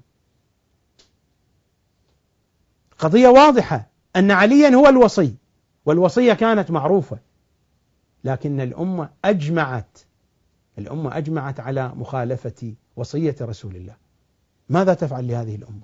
الأمة هكذا فعلت. هذا الكلام نفس هذا الكلام موجود في كامل ابن الأثير، وهذا هو الجزء الثالث من كامل ابن الأثير، صفحة 419. أما بعد فانسبوني فانظروا من أنا، كلام سيد الشهداء. ألست ابن بنت نبيكم وابن وصيه. موضوع الوصية موضوع كان معروفا عند الجميع، ولذلك جرت محاولات كثيرة لشطب هذه الكلمة أو لرفعها، لكن ما استطاعوا. رفعوا كلمة الوصي والوصية في مواطن كثيرة من الكتب، لكن لكثرتها ما استطاعوا أن يرفعوها بالمرة. هذا كتاب كامل التاريخ لابن الأثير. ألست ابن بنت نبيكم وابن وصيه، مثل ما يذكر فضيلة النبوة، فضيلة الوصية، فضيلة الشهادة لحمزة. هذه ليس وصية في قضايا عائلية، هذه ليست فضيلة أن الإنسان يوصي شخصا بأمور عائلته. الوصية التي هي فضيلة، الوصية التي هي منزلة ربانية، منزلة إلهية. ولذلك أصحاب الإمام الحسين صلوات الله وسلامه عليه، مثلا هذا هو بحار الأنوار الجزء 45، وموجودة هذه الأبيات في كل كتب المقاتل.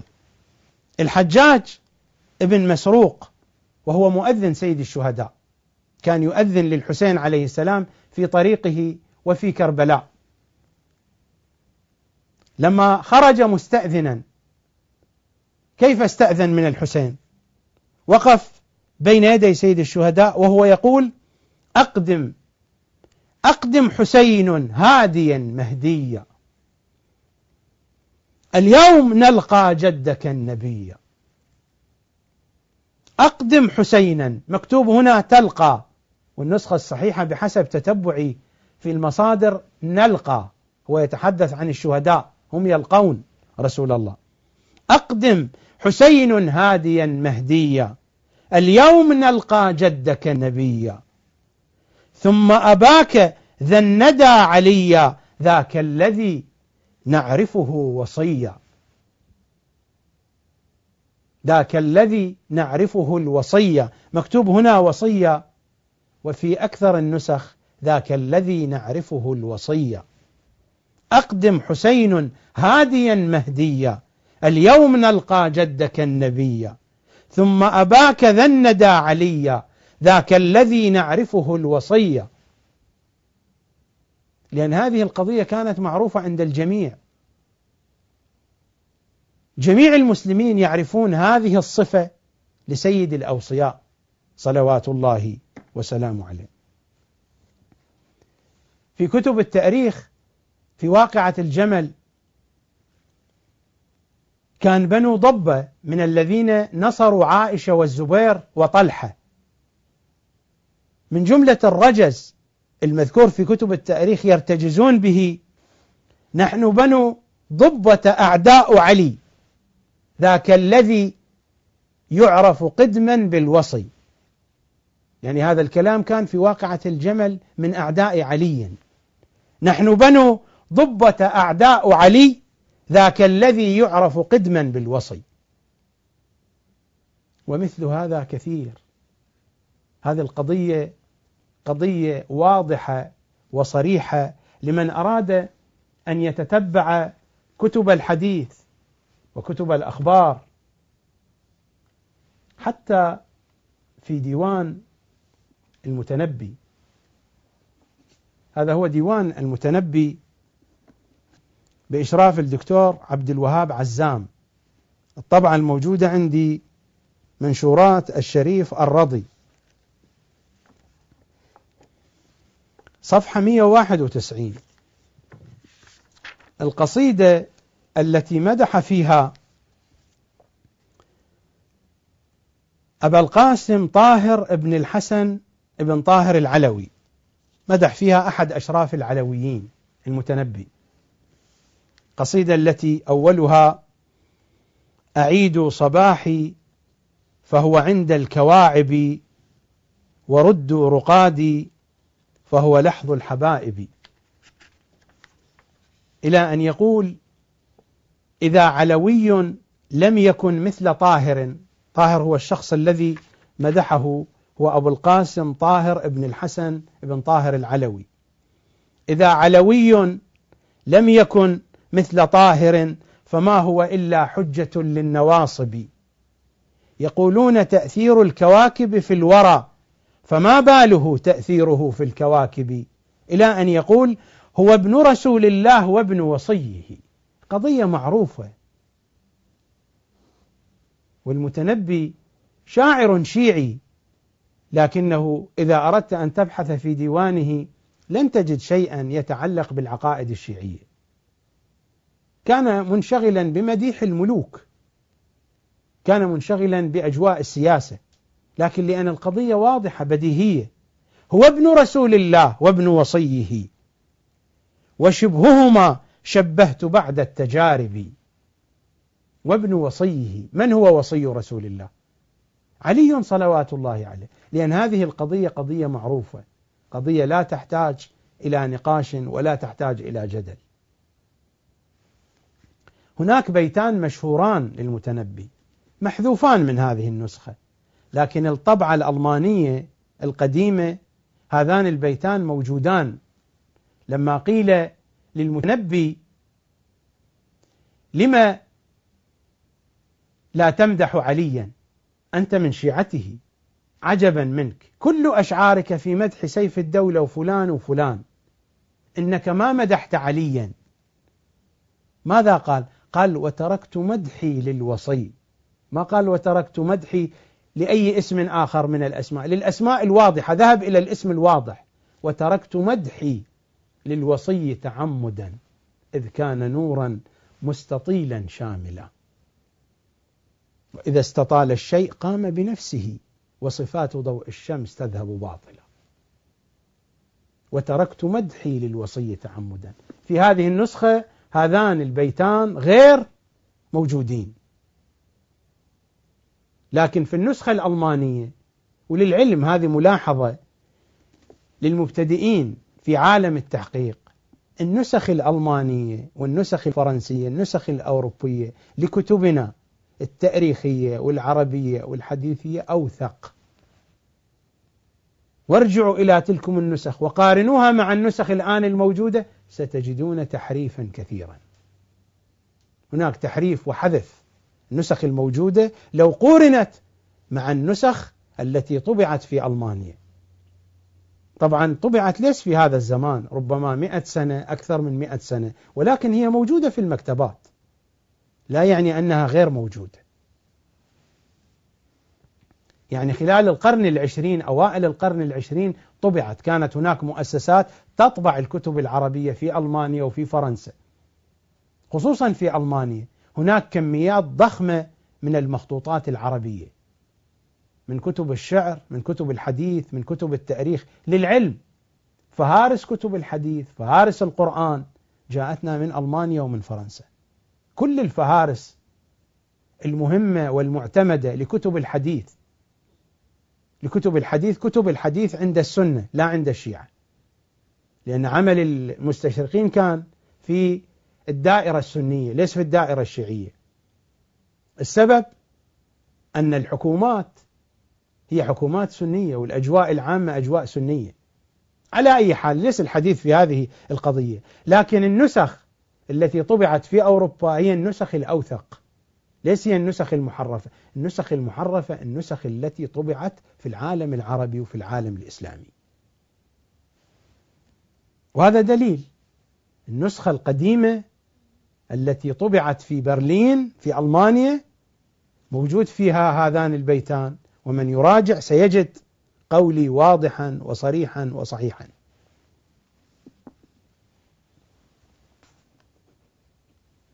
حينما نذهب إلى تاريخ الطبري، وهذا هو الجزء الرابع من تاريخ الطبري، طبعة دار صادر نواف الجراح صفحة 1582. في أحداث سنة 145 قضية ثورة محمد بن عبد الله المحض على أبي جعفر المنصور والأحداث التي حدثت، فكتب له كتابا محمد بن عبد الله المحض إلى أبي جعفر المنصور، كتاب ورد عليه، والحقيقة الكتابان بحاجة إلى دراسة، لكن الكتابين طويلان، ربما في وقت آخر يمكن أن نتناول هذين الكتابين بالشرح وبالتحليل حتى تتبين الحقائق كيف تحرف السلطات الحقائق. موطن الشاهد أن محمد بن عبد الله المحض يقول له: كيف أنتم غصبتم الخلافة منا وإن أبانا عليا كان الوصي وكان الإمام، فكيف ورثتم ولايته وولده أحياء؟ المنصور يرد على جميع أجزاء الكتاب، على هذه الفقرة لم يرد. كتاب محمد بن عبد الله المحض كتاب طويل فيه مطالب كثيرة، كل المطالب المنصور كتب كتابا أطول في الرد. جميع المطالب التي ذكرها محمد بن عبد الله المحض حاول المنصور أن ينقضها، لكن ما أشار إلى هذه القضية، ما نقض قضية الوصية لأنها قضية معروفة. حاول أن يأتي بكل صغيرة وكبيرة، بكل قريبة وبعيدة، كي يفضل العباس على علي، لكن ما تحدث عن قضية الوصية أبدا لأنها قضية معروفة. وإن أبانا عليا كان الوصي وكان الإمام، فكيف ورثتم ولايته وولده أحياء؟ هذا في الجزء الرابع من تاريخ الطبري، ونفس الكلام موجود في الجزء الخامس من تاريخ الكامل لابن الأثير في صفحة 152. فإن أبانا عليا كان الوصي وكان الإمام، فكيف ورثتم ولايته وولده أحياء؟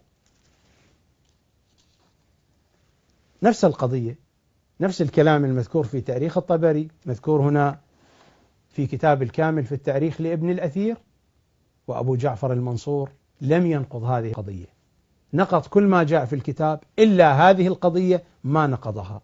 لماذا؟ لأنها قضية واضحة وبديهية كانت بين المسلمين. هذا الأخبار الطوال، هذا الكتاب لأبي حنيفة الدينوري، هذا من أوثق الكتب التاريخية عند القوم ومن أدقها، ومؤلفه أقدم، حينما أقول عند القوم عند العارفين بكتب التاريخ، وإلا لو تسأل المشايخ مشايخهم يقولون هذه كتب تاريخ نحن لا نعمل بها، نحن نرجع إلى كتب الأخبار. وأنتم لاحظتم كيف تحرف الأخبار في كتب الحديث، مرت علينا أمثلة ونماذج في الملف الفاطمي في صحيح البخاري وغيره كيف تحرف الأحاديث. قبل قليل مر علينا في تفسير الطبري كيف حرف تفسير الآية وأنذر عشيرتك الأقربين، كيف حذفت الكلمات كذا وكذا. الأخبار الطوال أبو حنيفة الدينوري متوفى سنة 282، يعني قبل الطبري، طبري 310. هذه الطبعة طبعة دار الكتب العلمية،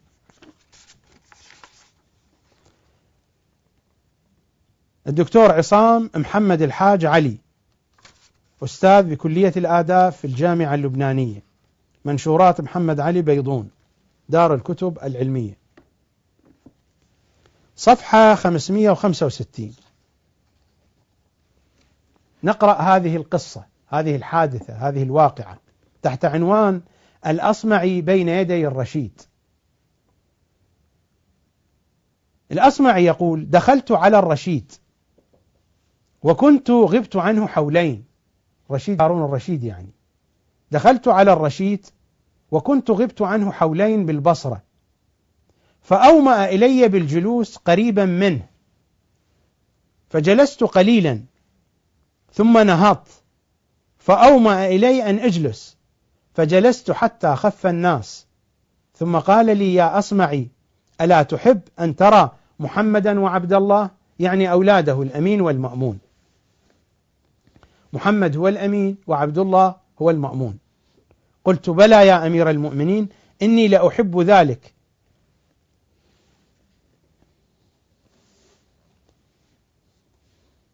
وما أردت القيام إلا إليهما لأسلم عليهما. قال: تكفى. ثم قال: علي بمحمد وعبد الله. فانطلق الرسول وقال: أجيبا أمير المؤمنين. فأقبل كأنهما قمرا أفق قد قاربا خطاهما، وضربا ببصرهما الأرض، يعني حياء أدبا، حتى وقفا على أبيهما، فسلما عليه بالخلافة، وأومأ إليهما، فدنيا منه، فأجلس محمدا عن يمينه وعبد الله عن شماله، ثم أمرني بمطارحتهما، فكنت لا ألقي عليهما شيئا من فنون الأدب إلا أجابا فيه وأصابا. فقال: كيف ترى أدبهما؟ قلت: يا أمير المؤمنين، ما رأيت مثلهما في ذكائهما وجودة ذهنهما، فأطال الله بقاءهما ورزق الأمة من رأفتهما ومعطفتهما.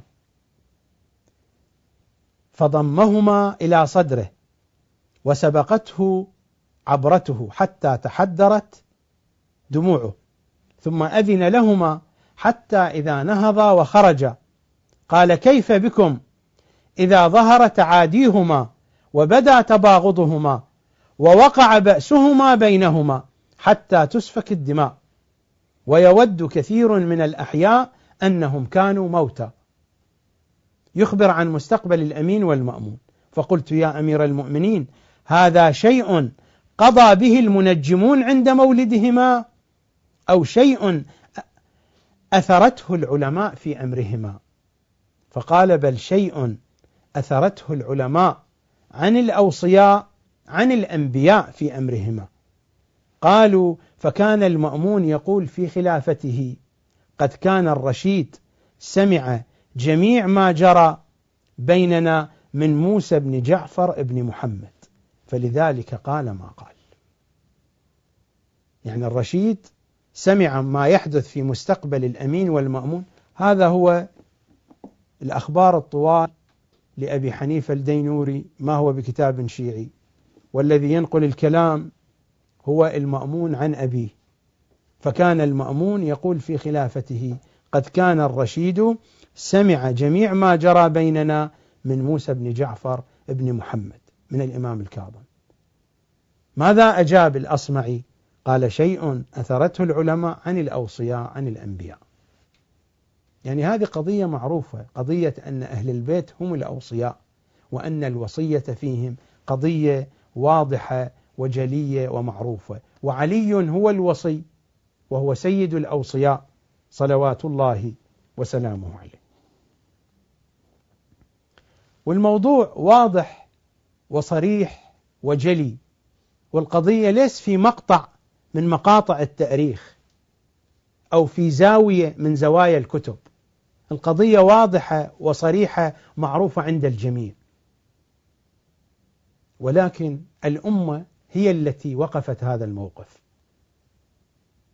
سيد الأوصياء في نهج البلاغة في الخطبة الثانية من خطب نهج البلاغة، والتي خطبها بعد انصرافه من صفين، ماذا يقول؟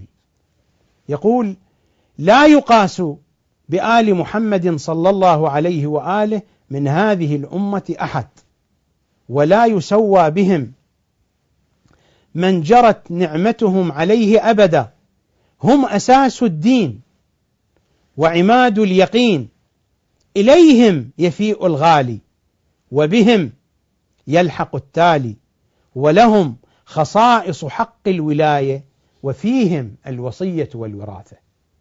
ولهم خصائص حق الولاية وفيهم الوصية والوراثة.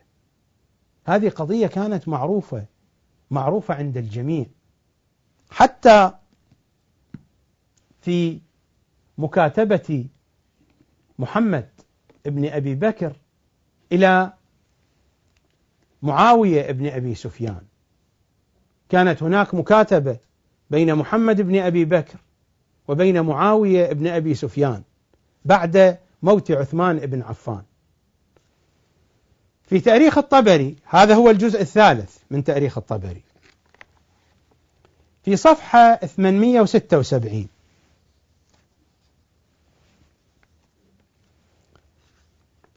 ماذا يذكر الطبري؟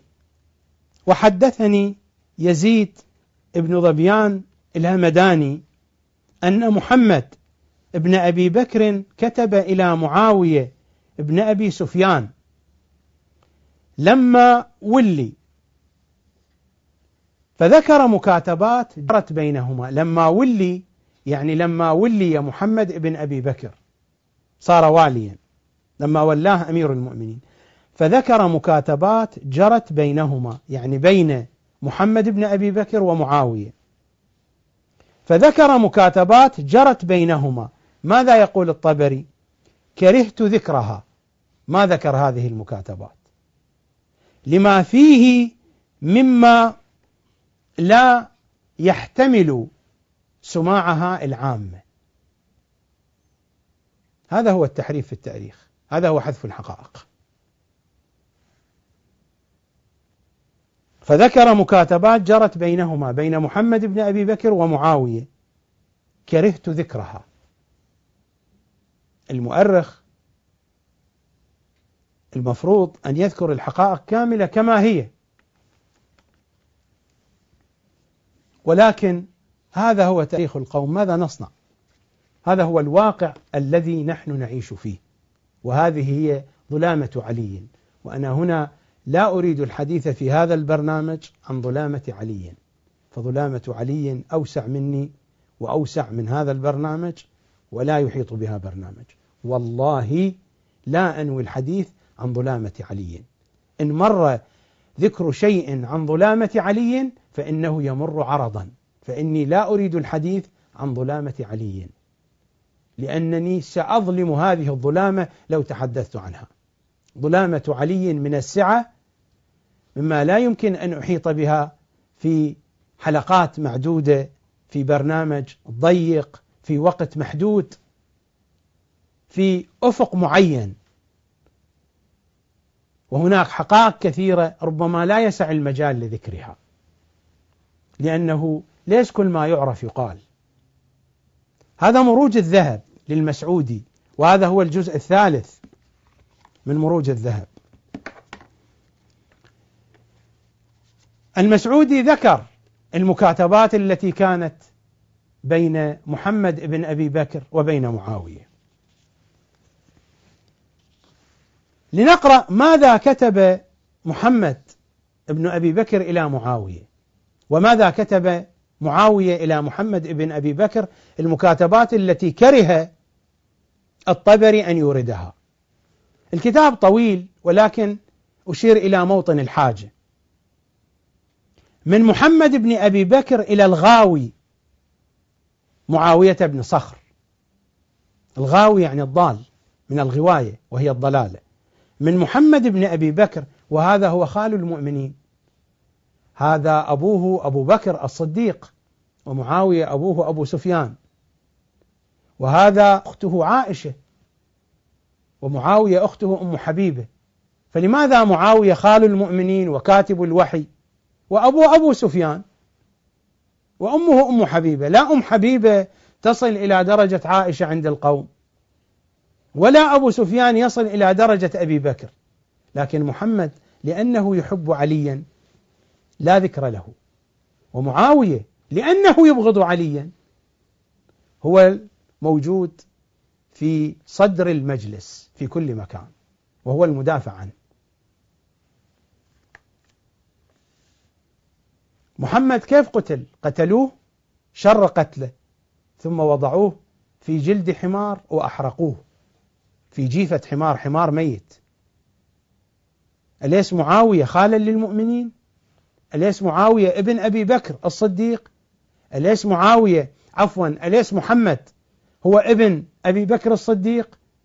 أليس محمد هو أخ لعائشة أم المؤمنين؟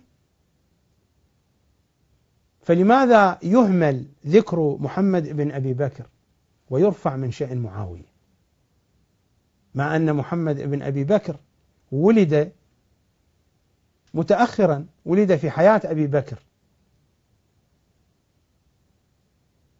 ولد في الإسلام، ولد بعد الهجرة، يعني لم يكن قد سل سيفا على رسول الله، وما كان من الطلقاء. معاوية كان من الطلقاء، معاوية وأبوه هو الذي حارب رسول الله صلى الله عليه وآله. فلماذا لمعاوية كل هذه المنزلة ومحمد بن أبي بكر ليست له أي شيء من المنزلة؟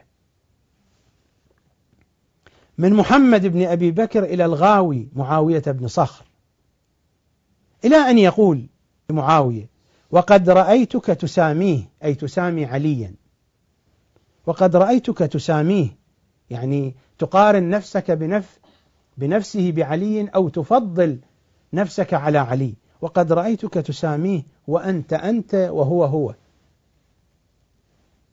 وقد رأيتك تساميه وأنت أنت، نحن نعرفك من أنت، ونعرف ولادتك وأمك، ونعرف تاريخك. وقد رأيتك تساميه وأنت أنت وهو هو، أصدق الناس نية، وأفضل الناس ذرية، وخير الناس زوجة، وأفضل الناس ابن عم،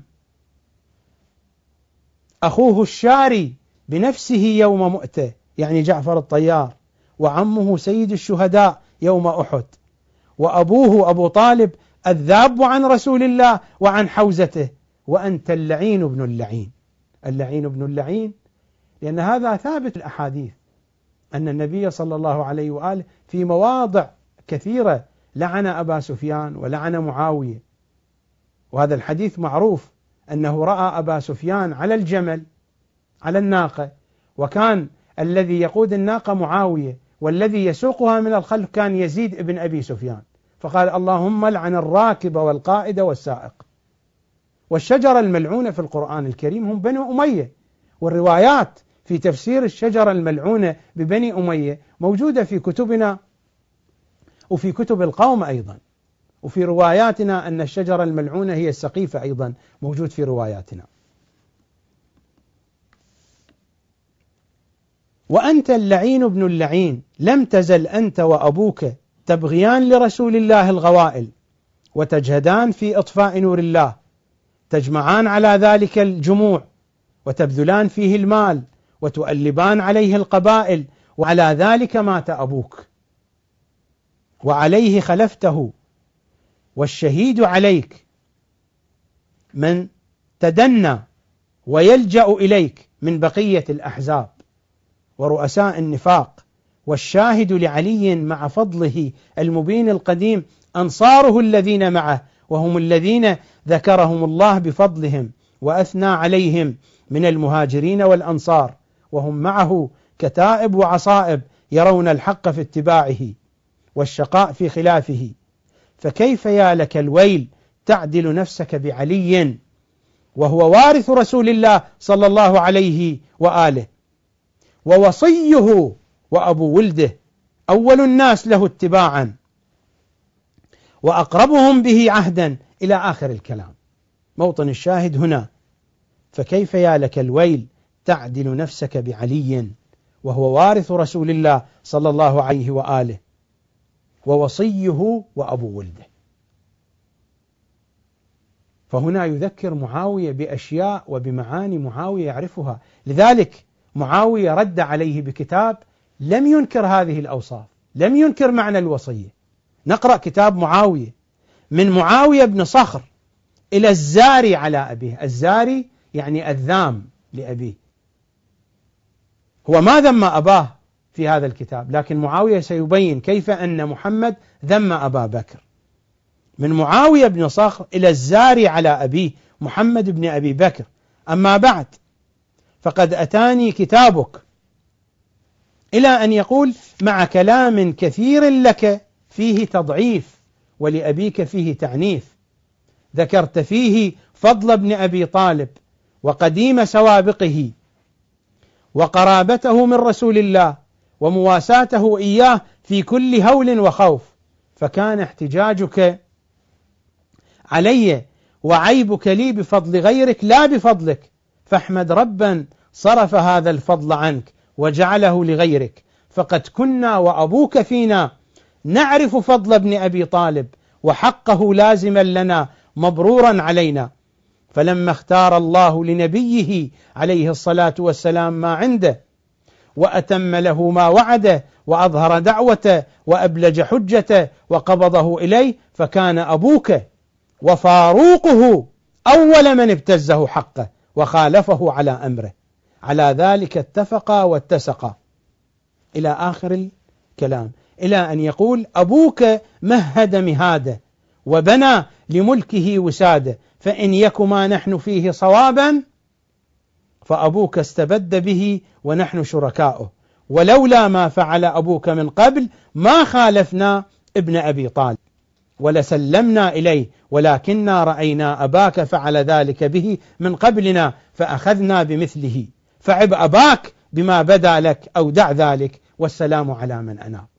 هذا كتاب معاوية ابن أبي سفيان، ما رد على موضوع الوصية، لأن موضوع الوصية واضح معروف، بل قال بأن كل هذه المعاني ثابتة لعلي بن أبي طالب. هذه المعاني التي كره الطبري أن يذكرها في كتابه، أي شيء فيها؟ هل فيها كلام فاحش؟ هل فيها كلام يسيء إلى الله، يسيء إلى رسول الله؟ أي شيء فيها يخاف منه الطبري أن يذكره على العامة، غير تضليل العامة، غير تضليل الناس وإخفاء الحقائق. في نفس مروج الذهب للمسعودي قبل هذا بصفحات، في قصة مقتل الشهيد حجر بن عدي الكندي رضوان الله تعالى عليه، لما حملهم معاوية من الكوفة إلى مرج عذراء قريبا من دمشق، في صفحة 13 مروج الذهب الجزء الثالث، تحقيق سعيد محمد اللحام، دار الفكر، فلما وصل إليهم ذلك الرجل الأعور الذي بعثه معاوية لقتلهم، جلواز معاوية، فلما وصل إليهم قال لحجر: إن أمير المؤمنين يعني معاوية قد أمرني بقتلك يا رأس الضلال ومعدن الكفر والطغيان والمتولي لأبي تراب، وقتل أصحابك. أمرني بقتلك يا رأس الضلال ومعدن الكفر والطغيان والمتولي لأبي تراب وقتل أصحابك إلا أن ترجعوا عن كفركم. يعني حجر كان كافرا. هناك حادثة منقولة عن السيد عبد الحسين شرف الدين رضوان الله تعالى عليه، في أحد زياراته إلى الشام ذهب إلى زيارة حجر. الآن حجر مزار ضخم عامر، لكن كانت بناية قديمة خربة. فلما جاء لزيارة حجر ابن عدي، المتولي من قبل الأوقاف، يعني من قبل الحكومة السورية، من قبل الأوقاف السورية، كان موجود في المزار. السيد شرف الدين سأله، قال: قبر من هذا؟ قال: هذا قبر سيدنا حجر ابن عدي الكندي الذي فتح هذه المنطقة، لأن حجر هو الذي فتح المنطقة هذه، فتح مرج عذراء واستشهد فيها، بعد ذلك قتله معاوية. قال: هذا قبر سيدنا حجر ابن عدي الكندي رضي الله عنه وأرضاه الذي فتح هذه المنطقة. قال: هو من أهل هذه المنطقة؟ السيد سألهم، قال: لا، هو من العراق. قال: ما الذي جاء به إلى هنا؟ قال: جاء به سيدنا معاوية رضي الله عنه وأرضاه وقتله هنا. قال: لماذا قتله معاوية؟ قال: لأنه كان على دين سيدنا علي بن أبي طالب رضي الله عنه وأرضاه.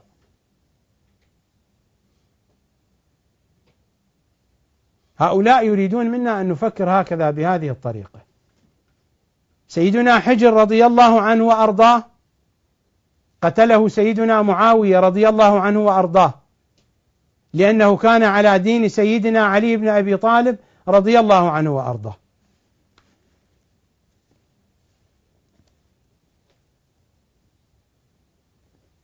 وأنا أقول أيضا هنا عن هذا السادن رضي الله عنه وأرضاه أيضا.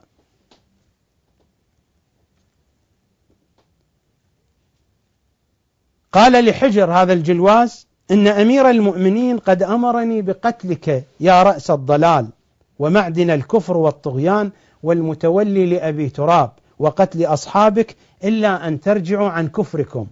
حجر كافر ومعاوية مؤمن. إلا أن ترجعوا عن كفركم وتلعنوا صاحبكم وتتبرؤوا منه.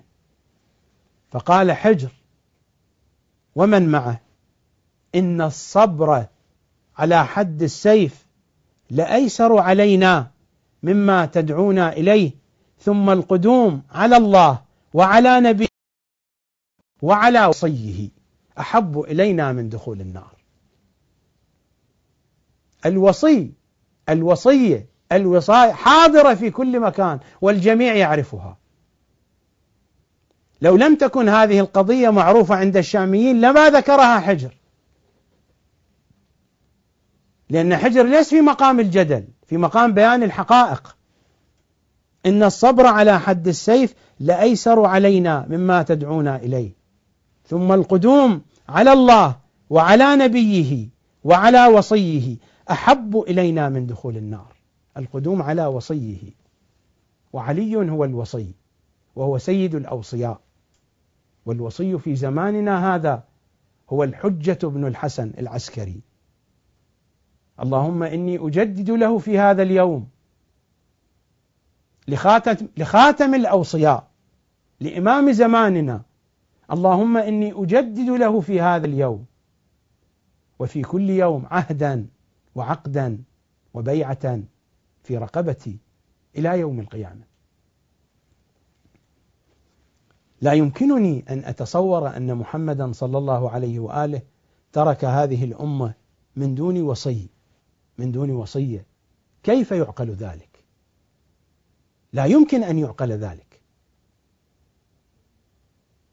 ولكن الحقيقة أن الوصية تركت وأهملت. نحن نقرأ في دعاء الندبة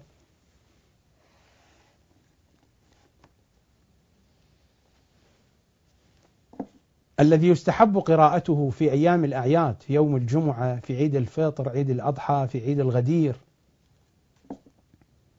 لم يمتثل أمر رسول الله صلى الله عليه وآله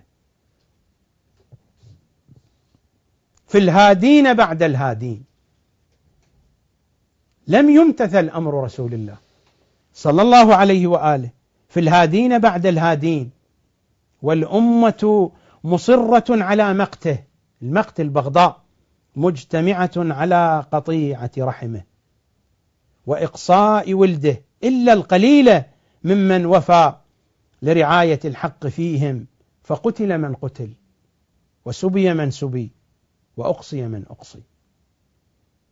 هذه الحقيقة، خلاصة الحقيقة في هذه الكلمات القليلة.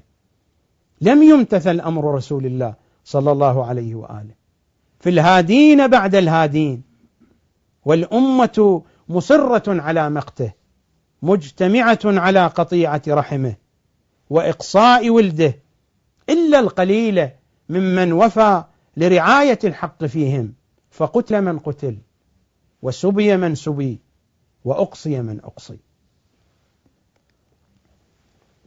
في التأبين العلوي لسيدة نساء العالمين بعد أن دفن سيد الأوصياء فاطمة الزهراء عليها أفضل الصلاة والسلام، ووقف يؤبنها مخاطبا سيد المرسلين، يخاطب النبي الأعظم فيقول، هذا في نهج البلاغة، فيقول من كلام له المرقم تحت الرقم 202: أما حزني فسرمت، وأما ليلي فمسهد. يخاطب رسول الله: أما حزني فسرمت، وأما ليلي فمسهد، إلى أن يختار الله لي دارك التي أنت بها مقيم، وستنبئك ابنتك بتضافر أمتك على هضمها. تضافر يعني اجتماع كامل وبكل قوتهم. التضافر يعني اجتماع الجميع وبكل قوتهم، بذلوا تمام ما عندهم من القوة. وستنبئك ابنتك بتضافر أمتك على هضمها، فأحفها السؤال، اسألها كثيرا واستخبرها الحال. هذا ولم يطل العهد، ليس الزمان بعيدا فيما بينك وبين ما جرى على فاطمة. هذا ولم يطل العهد، ولم يخلو منك الذكر، والسلام عليكما سلام مودع لا قال ولا سئم، إلى آخر ما قاله سيد الأوصياء.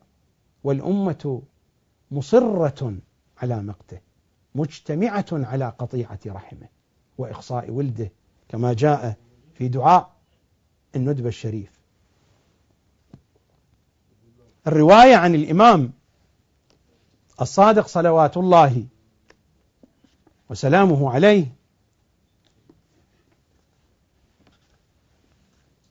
في الآية الكريمة: كنتم خير أمة أخرجت للناس. الإمام يقول: خير أمة يقتلون أمير المؤمنين والحسن والحسين ابني علي، هي هذه خير الأمم؟ ثم يقول: خير أمة، المراد منها خير الأئمة، خير أئمة الأمة هم آل محمد. خير أمة الأمة التي تقتل فاطمة وعليا والحسن والحسين، خير أمة يقتلون أمير المؤمنين والحسن والحسين ابني علي، إنما هو خير أئمة.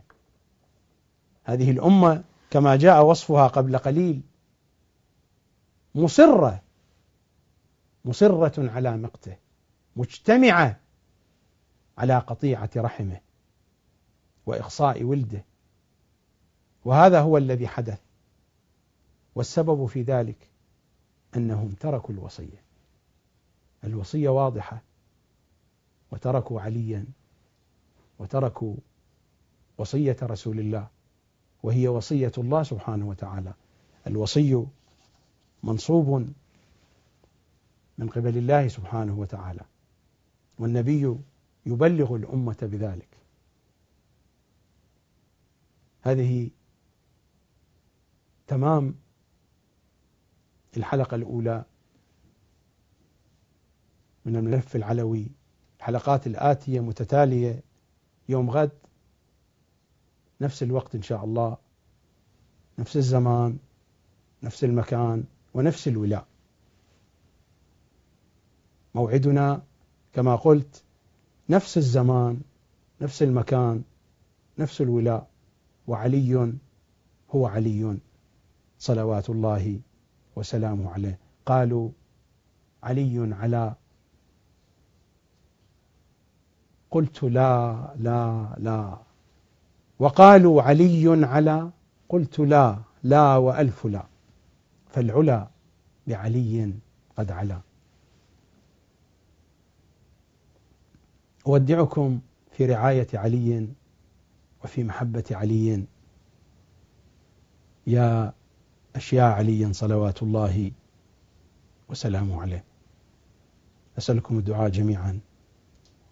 أودعكم كما يودع الإيرانيون بعضهم بعضا من أحباب علي، حين يلتقي الإيرانيون يودع بعضهم بعضا بهذه العبارة، فيقول له يا علي، يجيبه الآخر يقول له علي يارت، يعني ينصرك علي، علي ناصرك. أودعكم كما يودع أحباب علي من الإيرانيين بعضهم بعضا، يا علي.